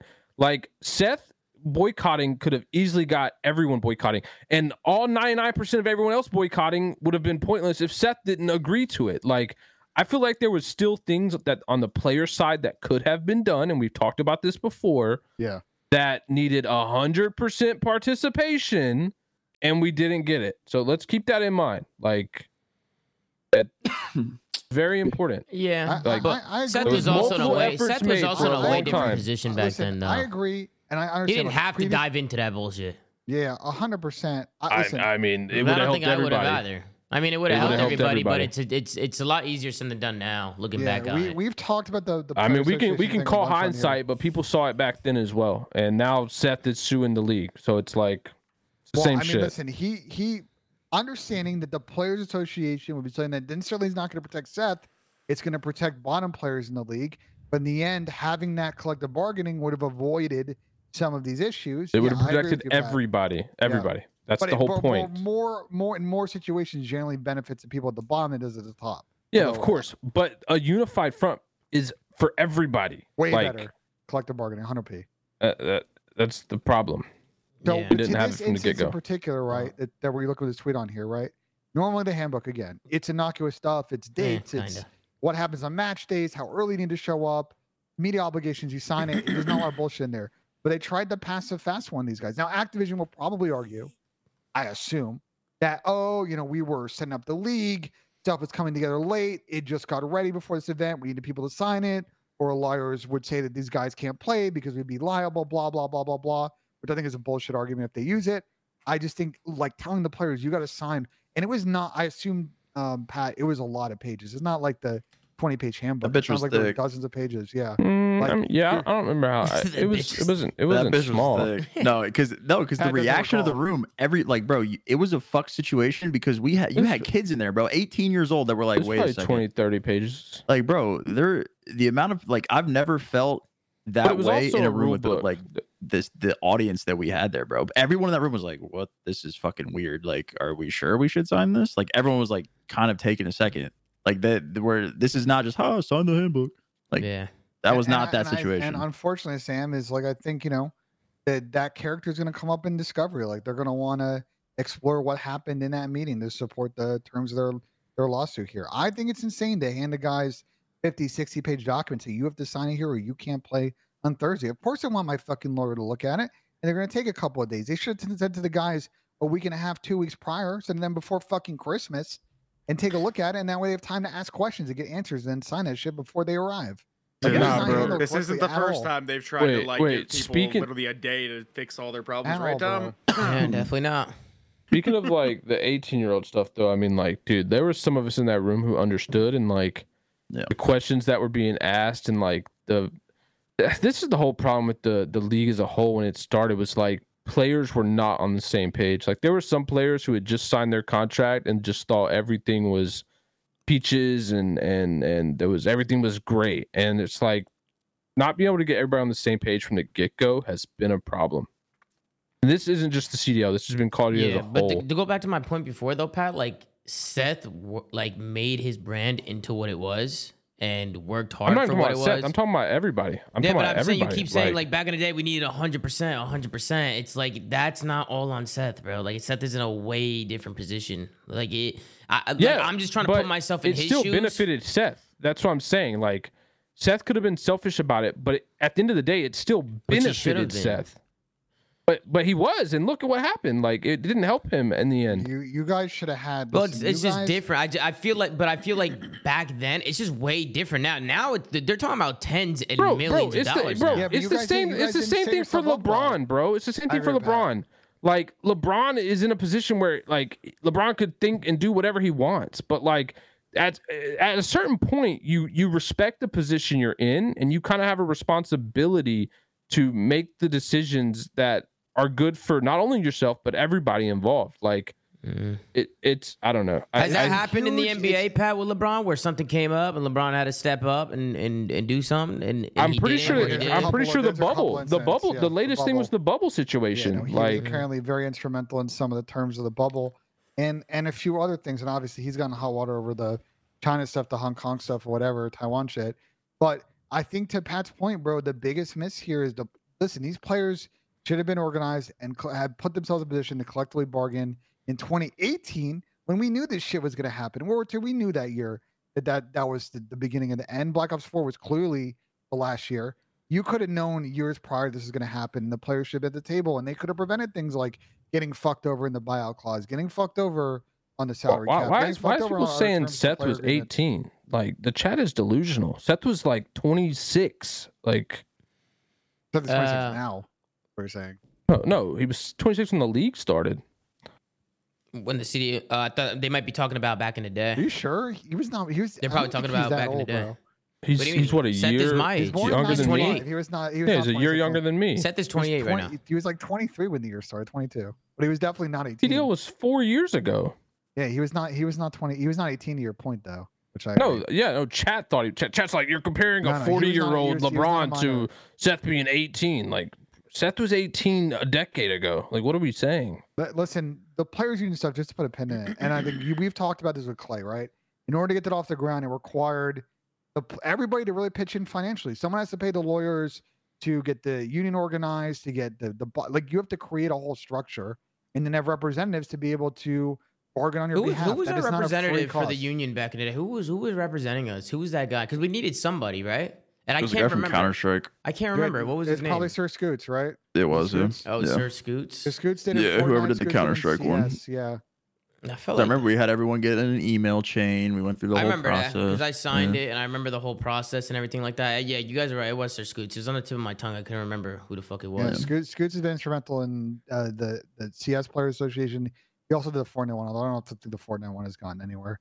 Those kids are all 12, but I think that's a huge missed opportunity. That's another issue. Yeah, huge missed opportunity. But anyway, getting back to COD, I think that's just the biggest missed opportunity. Y'all could have collectively bargained a lot more upside in the CDL agreement, and some of y'all got fucked. And it's outlined in this, bro. Seth was forced to sign that document, and you know what happened? He did a Raid Shadow Legends stream in the middle of the fucking offseason before the new game came out. It was in fucking October, and he got a letter from Activision disciplining him for doing that stream in the fucking offseason. Like, and this is like, Pat, I brought this up in the stream earlier. Do you remember the LCS controversy with Hearthstone in like 2014 when LCS players got in trouble because they were in between queues playing fucking pubs? They were playing Hearthstone on stream and fucking Riot got mad at them. And there was a huge shitstorm. You can't blame them. Hearthstone was a blast when it came out. Yeah, it was a fucking banger. And there was a huge shitstorm and Riot eventually walked it back. That was like 5 years prior to this. And I can't believe Activision fucking tried it again. You were a Hearthstone guy, Pat? Oh yeah, I hit Legend multiple seasons. Oh nice. I never knew anything about it. My girlfriend won a tournament once and won a like PC. You and John, Pat. You me, Pac-Man, Nagafin. Who else played? I think Austin played it. That's sick. Austin. That was a crew. Yeah. Damn, I've never played that game. Hearthstone's a great game. It's a great game. That's just like, it's to your point. Now. That's just fucking malicious, though, bro. Like, there's just been so much like unnecessary, over the top, malicious like business practice that just makes no basis. It makes no sense. I just want COD to go back to what it was, man. Just those open formats, those pool plays. I mean, I feel like with the CDL dying, that's where we're heading. At least that's where I think we're heading. I think we're going. There's going to be a very weird bridge period between the CDL dying and us getting to that format. There's going to be a very weird, like gray area that is going to have a lot of uncertainty in it. Yeah, I also think in Ben's dreaming scenario of the Saudi government bailing out esports for Call of Duty, I think there'd be even if that's in this situation happened, I think there's going to be a long drawn out period before that even comes to anything of fruition. Yeah, I don't think so. I think the minute. But luckily, Sam, I think find a plug. I think there is other titles for people to be involved with, and coming in summer of 2029. I think it's time for that transition. There he fucking goes. I think. Listen, the minute the CDL is done, ESL is going to step in instantly and spin it up. I think it's going to be probably some kind of open scene, and I think, like I said, it's going to culminate in probably fucking Champs Every Beer being in Saudi Arabia because that's what the PIF is going to want. as part of getting involved with the commercialization of this. I don't think it's a fucking bailout. I think they're going to try and commercialize it. And, the PIF will pump some money. But what esport have they done this with so far, though? Oh, bro, listen. Other than Counter-Strike, I've seen. League. If you've been following, they're starting the process with Rocket League. Every publisher, every TO, every major piece of the esports industry went to a B2B conference in Saudi Arabia like 8 or 9 months ago. Like I know. I'm saying what has actually happened though. Like not what are just the ideas. What has actually happened? They haven't announced all the things that are going to be at the Esports World Cup this summer, but it's going to be. The rumor is going to be fucking everybody, every publisher. I mean, there's supposed to be COD. There's supposed to be COD events at that. Yeah, no. There's already people qualifying on the StarCraft side. I think. Obviously, there's going to be a CS thing. It's going to be a lot of shit, bro. Like I think it's going to be very interesting to see what the Saudi government does with the Esports World Cup, but they want to get heavy in the esports, bro. That is part of their plan to diversify their investment. I don't want to talk about the validity and there's a whole lot we can go on that front, but they are going to get in the mix. Saying it's not going to happen, like the writing's on the wall on that one, bro. Anything else you guys have to say on the lawsuit that's going on? I'm not sure how long this lawsuit can go on for a pretty long time. I think I have a couple more things, Tom. Go ahead. One key thing that I think is interesting. I'm looking right now. The 11 teams are named as co-conspirators. Subsequently, I think some of the team owners will probably not be super happy that they will be potentially deposed in this lawsuit. But that's interesting. I think the other thing. Question, Ben. Do you think one more thing because it's important? They're tied to each other. Real quick.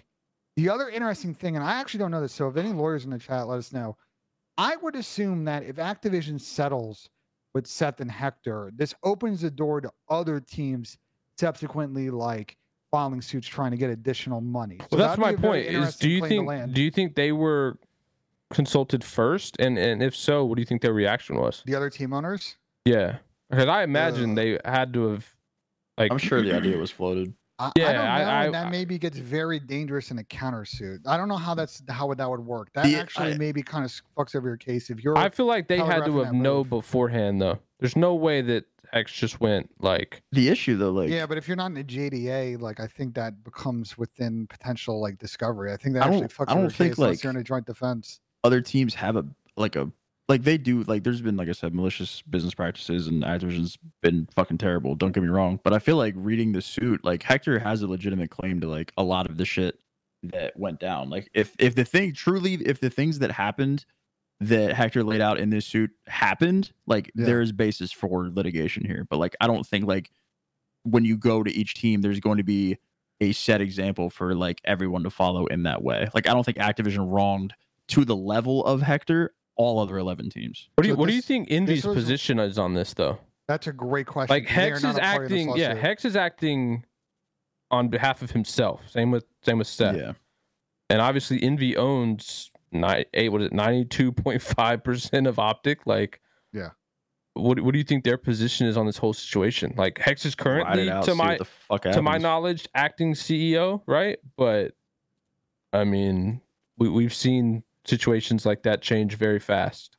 I think it's interesting, and I probably don't think we'll ever find out. I think what's interesting is, look, I think that there are some valid claims here from Scup and Hector. I think in particular, Scump's claims to me are actually probably some of the best in this, because I think as a player, during his standing, I think you can make the case that he wasn't able to get a fair market wage due to the salary cap structure. He wasn't able to get fair compensation because they limited upside and getting sponsors and brands. And he's a big amount of categories. Pulled in a lot of money. But the salary cap stuff went away, though. No, the salary stuff went away. But here's a problem, guys. That was explained to me. The issue and what this comes down to in a case like this is how the judge defines what a market is, right? And in the case, they've defined a market as competitive Call of Duty. The judge may not see that as a valid market. On top of the fact that they may see that, listen, Activision, this is a weird one because Activision owns the right to Call of Duty, and they have an ability as a copyright holder to enforce their IP, and that gives them certain rights that are not necessarily anti-monopoly or an illegal monopoly. So it's a very interesting case. I would love to see this litigated because it's massive potentially for the industry. Huge. Okay, well, I'm talking to Seth. He sent me some screenshots. I just want to make sure that I'm okay to show him before. Yeah, he sent me a conversation between him and Porter, which is hilarious. I read something. Porter. Here we fucking go. Wait. What's the date on this? The date on this is November 15th, 2020. That's the date on this. That's the date on these messages. Okay, never mind. 15th, 2020. I was thinking like pre-CDO. I'm just screening. I don't want to show up. This is like right before Cold War season starts, right? Yes, this is the very end of. Okay, so let's take a look here. Let's take a look here. So this is Seth. Are you Flank good to show these? exclusive. You confirm with him you're good to show them? What? You're good to show them, right? I mean, yeah. He said. I said. What did I say? Here, I could tell you what he said. First of all, Pat, go fuck yourself. That's pretty much what he said. He goes, I mean, yeah, just, you know what I mean? I was like, do you want me to show these? I said, do you want me to show these? And he goes, I mean, yeah. You know what I'm saying? It's basically, he was basically referring to, yeah. I mean, he sent them to me. Can I ask a fair question about these? But is he referencing the first time being pre-CDL? Like, well, there's two of them. There's two of them. So Seth said, where do I sign the petition? This is 2020. Crimson said it's too late. This was a year after the CDL. Right, let's just read it. Crimson said, where do I sign a petition? Or Seth said, where do I sign the petition? Crimson said, it's too late for that petition now, but lawyers are drafting stuff up now for a union. And then Seth said, yeah, Clay told me that they want to get it done sometime next March. It was brought up to me one time. I said no the first time because it felt like all the pros hated me and I was kind of just being a dickhead about it, and I had very little information on it. And then there was another screenshot. Porter said that one-page document was it. 2 paragraphs, wasn't anything legal, just a petition message to the league saying you can't make changes like this without consulting us. Scraps even learned how to read and signed it. That's the most impressive part. And it says to let myself, I do want to apologize though. I was being stubborn. I also said that if I needed to sign, I would, but then it was never brought up to me again. So... I mean, this was after my time, so I don't know, because this is the second time. I was already retired by now. This is nice to see that Seth was willing to get in on this. The problem is this is about 4 years too late. Yeah. Like, the union and the everybody needed to organize in 2017, 2018 in order to collectively bargain a CBA the minute the league started. Coming in the middle, and this is at peak, like Activision was going under some other union busting shit at this time. This is like before that QA thing. Like there's a lot of shit going down with that. Like they would have had a tough time actually getting a CBA done, and would have cost them a lot of money to litigate that with Activision. Their best chances before the league started, they missed it by a couple of years. It wasn't the best chance; it was the only chance. Yeah. Well, otherwise, it would be really, really tough. Well, to sum it up, whose team are you on? I'm on Team Scump and Hector. Whose team are you guys on? I got my Optic camo on in game, baby. Sam's rocking the Optic camo. I got the Optic camo. I stand with my king. Yeah, I'm banging the drums, Greenwall, because I would love to see. We're all in support of Seth and Hector right now. I would hope this happens. I just think the reality is this is getting dismissed. I hope it goes to discovery. I hope a lot gets uncovered. I'm very interested to see some of these internal documents to be made just public. Hope that this lawsuit just changes the esports and Call of Duty scene for the better, bro. Because the landscape. I don't think it's gonna change for the better, though. Bro, this case could have, depending on how this case were to end up with a narrow judgment or wide judgment, this case has potential ramifications for game licensing, even beyond esports. Like this is huge in the way that intellectual property in the video game space is recognized in regards to interstate commerce and trade. Like I'm just praying that Activision doesn't go full Nintendo, bro. Do you know like how bad Nintendo is with like all their like license, like they're not going to, bro. And you get the point though. And to be clear, like there's a claim in, for example, Edge things, right? They claim in this lawsuit that Activision and their anti-monopoly stance, having a 100% monopoly, denied giving game and tournament licenses to other people other than the MLG assets they bought in 2016. That's not necessarily true. Because UMG ran events after that date, Gfinity ran events after that date, LVP ran events after the date. They licensed. Wait, did they? Yes, 2016. UMG did not run events after that. ESL did too. Not after that. 2017 was the start of strictly CWL. UMG Chris in the parking lot. That was IW, right? Oh god. 2017 was IW. Yeah, there was 2016. End of 2016 would be. Yeah, end of 2016 was the end of BO3 when the buyout happened. But so you still had World Gaming. You had World Gaming going on. That was a licensed event. The fuck is World Gaming? The Montreal event. It was the Montreal shit that I won. Thank you. Yeah. Like, and you had these local lands? We're talking about local lands? Yeah, but they were granted these stuff were still granted game licenses. Yeah, so is NJ Halo, bro. I got banned from those. Pat, I got banned from NJ Halo. The guy looked at me. What'd you do? I won 8 of them in a row, and then he looked at me, handed me $500 in cash, and he said, "Don't ever come back here. I'm losing business." I love that story. I said, "Buddy, no problem. That's such a good story." And I left. Yeah, no problem. That was the start of all the locals like gatekeeping pros because all the pros would just show up and just run it. He literally looked me in the eyes. He said, "Don't come back. Nobody's signing up." Bro, speaking of that 2016 year though, that was probably the worst year for the esport as a whole. Ignoring the game, that format was so awful. What the leagues in 3 regions, the online like leagues, the 2 events, and then like 2 MLG events at the end. Like that was. Well, the problem is they had a huge production issue, bro. Because you pulled up the UMG South Carolina, and it became abundantly clear to everyone the Bluetooth and the PlayStation console is gonna be a huge fucking problem. And that's how Cronus started to get won that one too.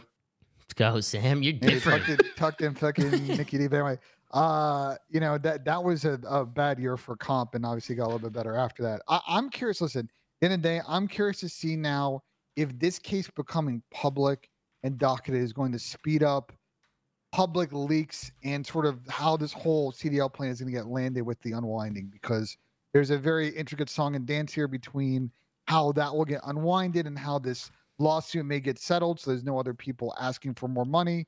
And at the end of the day, Activision and Microsoft is probably on some total of this going to write a 9-figure fucking check when it's all said and done to multiple parties. 9-figure? Yeah. 9. But you got to think, right? How do you figure 9? No way. 9 is settlement to Scump and Hector, maybe to some other people, plus dismiss. Plus they're gonna pay the buyouts of all the CDL contracts. Which, if we go off what Overwatch got, 10 million. It's already 9. Yeah, you think they'll get that much? Think about it. Yeah, Overwatch cost them a bit ton of one, right? Yeah, close to like $100 million a team. But the Overwatch teams actually paid their spots for way longer. The COD stuff has been delayed. How long did they pay for their spots for? Overwatch franchised in 2016, 2017. Yeah, like they did like 4 years the whole league. It was 2018, right? And the Overwatch spots were even more expensive. The people were paying way more for the Overwatch spots. Those were like going, bro. Do you guys not remember, bro? Some of those biddings were like in the 30s or 40s $1 million for the cities. Fuck. Do you guys not remember that? No, I don't remember that. No. Bro, when they were talking about the bidding for those specific cities, it was going way up, especially in the expansion years. It was definitely a lot more. COD came in at like that $25 million baseline. I think you might actually be confusing, Pat. I think the initial spots were 20 million, and then the expansion spots, they were way more. The expansion spots were higher theoretically somewhere, and I see an article. Franchise FIFA expansion teams are expected to be higher than the inaugural season, estimated between, this number is mind blowing, by the way, 35 to 60 million. It was a lot.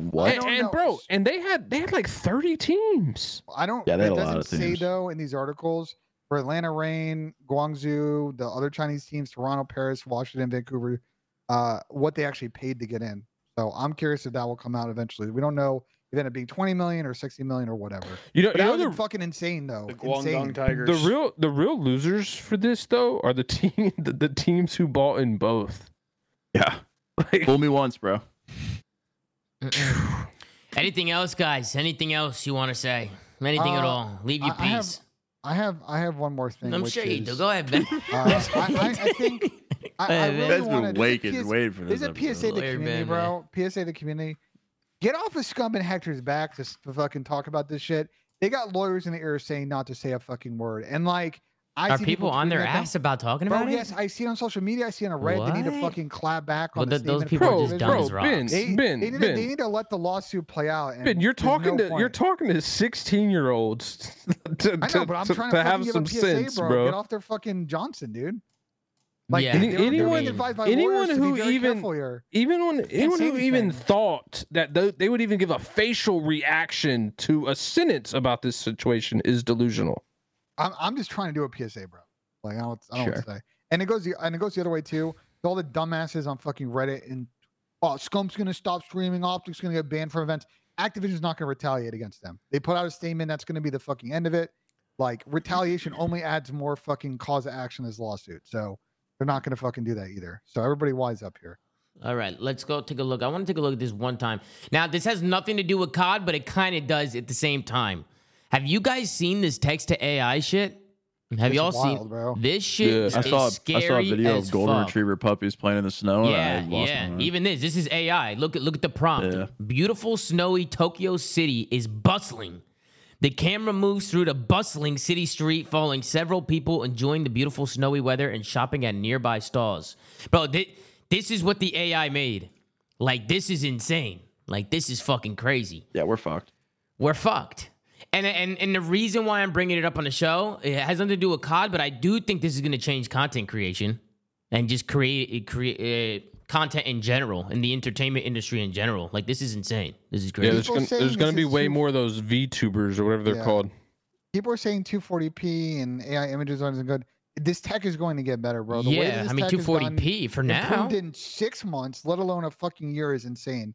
And look, there are conversations, because there's like, you see there's a little bit of like some issues with it. Obviously, these models are trained on real artists, so there's a big copyright issue that at some point I think will get litigated as to the rights on this shit. But man, this stuff's fucking scary. Bro, at some point, I just don't understand how this shit works, bro. Put this in perspective. At some point, somebody could write an entire like a movie. Like what is it? Like the text like that like the. What is the what I'm talking about? A script? A script, yeah. Jesus Christ. Listen, I had a brain fart. So they could write an entire screenplay, a script. Screenplay, that's the word. They could write an entire screenplay, a script, and stuff like that. And imagine it just like makes the video. Yeah, makes that's crazy. The movie for you. Like how insane that would be. ZooMaa goes on main stage, sets up the lights in his eyes. I was gonna say, can I put out ZooMaa wins his ring finally, and he's on stage. Hundreds of thousands of people and it just I'm just on stage at COD champs. Yeah, like, how does it do that? How does it do that? That's crazy, bro. That would be insane. What? You could write an entire script. So I can finally get it? I can finally get the ring? Yeah, I might need the fuck. Yeah, that's crazy, bro. And also the Apple Vision Pro shit, that shit's crazy too. Even though I don't know how people aren't getting motion sick from that shit. I'm sure people probably are, actually. I don't even know. Bro, we're entering the era of the mega brain rot. Yeah, this is brain rot. I'm worried about the kids, man. Like, if they're fucking just locked into this shit. Like, imagine growing up, imagine 10 years from now, 20 years from now, kids might just be like fucking, I don't know, fucking learning school through these fucking glasses or some shit. Like, who fucking knows? I love technology, don't get me wrong, but I was watching a TikTok the other day about the early 2000s and how much playing outside occurred as a kid. Our generation's the last one, bro. Yeah, it's the last one. I'm sure, the 90s babies were built different, bro. I would even say that there are people probably in this chat that never even experienced that. No. People get phones in fucking fourth grade. I didn't touch that shit till crazy. I didn't touch a phone till fifth grade, fourth grade or something. Yeah, bro. It's nuts, bro. And the early the 90s babies, I don't know. I just felt like we were always outside and shit, always playing. I feel like it's just not like that anymore. Like, I mean, at least I was. I can't really speak for you guys. No, yeah, it's like growing up, there was nothing to do. Like, that's what we did. We went outside and ran around and did shit, rode bikes, fucking, I don't know. 2000 and there's more. Went paintball and shit. And everyone was way more social too. When you think about it. So it's just I just feel like a lot's changing, bro. A lot's changing, and it's changing faster than I thought. Bro, did you talk about the AI stuff, bro? Where AI images was 18 months ago to where it is now, the fact that we have AI fucking video, bro, the progress is happening so quick with OpenAI. It's fucking absolutely crazy. I can't even believe where it's going to be in 6 months from now. It's obviously there are intellectual property. Someone eventually is going to have a case to go to the Supreme Court about the intellectual property issues here because these models are trained on actual art and artists, and they're seeing zero revenue if people actually use this to make money. So eventually, I'm sure that'll get litigated. But shit's crazy, bro. Shit's fucking one crazy. lawsuit at a time, Benjay. Yeah, I mean, it will get to a certain point where, it happened with the Taylor Swift shit, where the AI generated pictures were going out and shit like that. She talked about how they're way too realistic and she's gonna start suing and this and that. And way more people. There was pictures Taylor Swift AI deepfakes came out, like deepfake and shit, which is just terrible, bro. Like that type of shit shouldn't be happening. And I agree, there needs to be legal action with certain shit like that. Because people can just make fake shit and make it look real. And people, there's going to be a day and age where you just won't be able to tell what's real and what's fake anymore. Just wait for this presidential election. I guarantee there's going to be some deep fakes during this presidential election that's going to blow your fucking mind. It's gonna happen this year, the bro. presidential election will get especially within politics, here, within politics and shit. That's gonna get scary it's as well. Fucking dangerous fucking tool in that shit. Can't be trusted by those people. But listen, I think that's gonna do it for us today on the show. I hope you guys all enjoyed the flank today. Obviously, we only had a couple matches, but we had a lot to talk about, and of course, we got 3 more matches tomorrow. So. We're ready to lock in and watch those, so we'll obviously be back tomorrow. Make sure to like, comment, and subscribe. If you're watching on YouTube, go to anchor.fm/theflank. Check out audio sites we're on. Go follow @theflank on Twitter. Gert's doing a phenomenal job running socials per usual. And go to ZooMaa.gg. Go plug in your email. That's where all the merch is going to be moving forward. We got a merch drop coming soon, so go check out ZooMaa.gg. Wait. Could we make a deep fake flank episode? Yeah, we could. I was. So. I think you guys get along on that one. You think they'd know? It should be crazy. Ben, put us out. Ben, put us out. There's a poll. You got to put us out real quick. Yo, a deep fake flank episode would be insane. Like, yo, recap the all the matches today with Ben. Fucking just write it out. My fucking feet are just in the air and shit. Like I'm just cooling it. Like, bro, that's just like insane, bro. Like the fact that I think there'd be a dead giveaway though, Tom. Because at the end when Ben puts us out, he'd be making all of them, and everyone know that'd be bullshit. Yeah, you know what I mean? That's facts. That's facts. There's no way that would be real. Look at him now. Benjamin Asim steps up to the plate. He's got golf club in hand. Dogs are out. No slippers today. He's gonna get right into it. Gonna let it strike, and it's too short. Oh! See, that's reality, folks. That's reality. That's reality. There's reality. That's how you know. Ladies and gentlemen, clip it. Make sure we never lose this. Make sure we never lose this clip because you never know what could happen 10 years from now. Oh, he's going for round 2. He's going to run for round 2. Look, and there he goes. He sinks it, but it's too late. Everybody lost their points. I cannot believe that didn't go in. That was like literally on edge, bro. Well, folks, Ben J cost you all your points. Hope you enjoyed the show today, and we'll see you guys.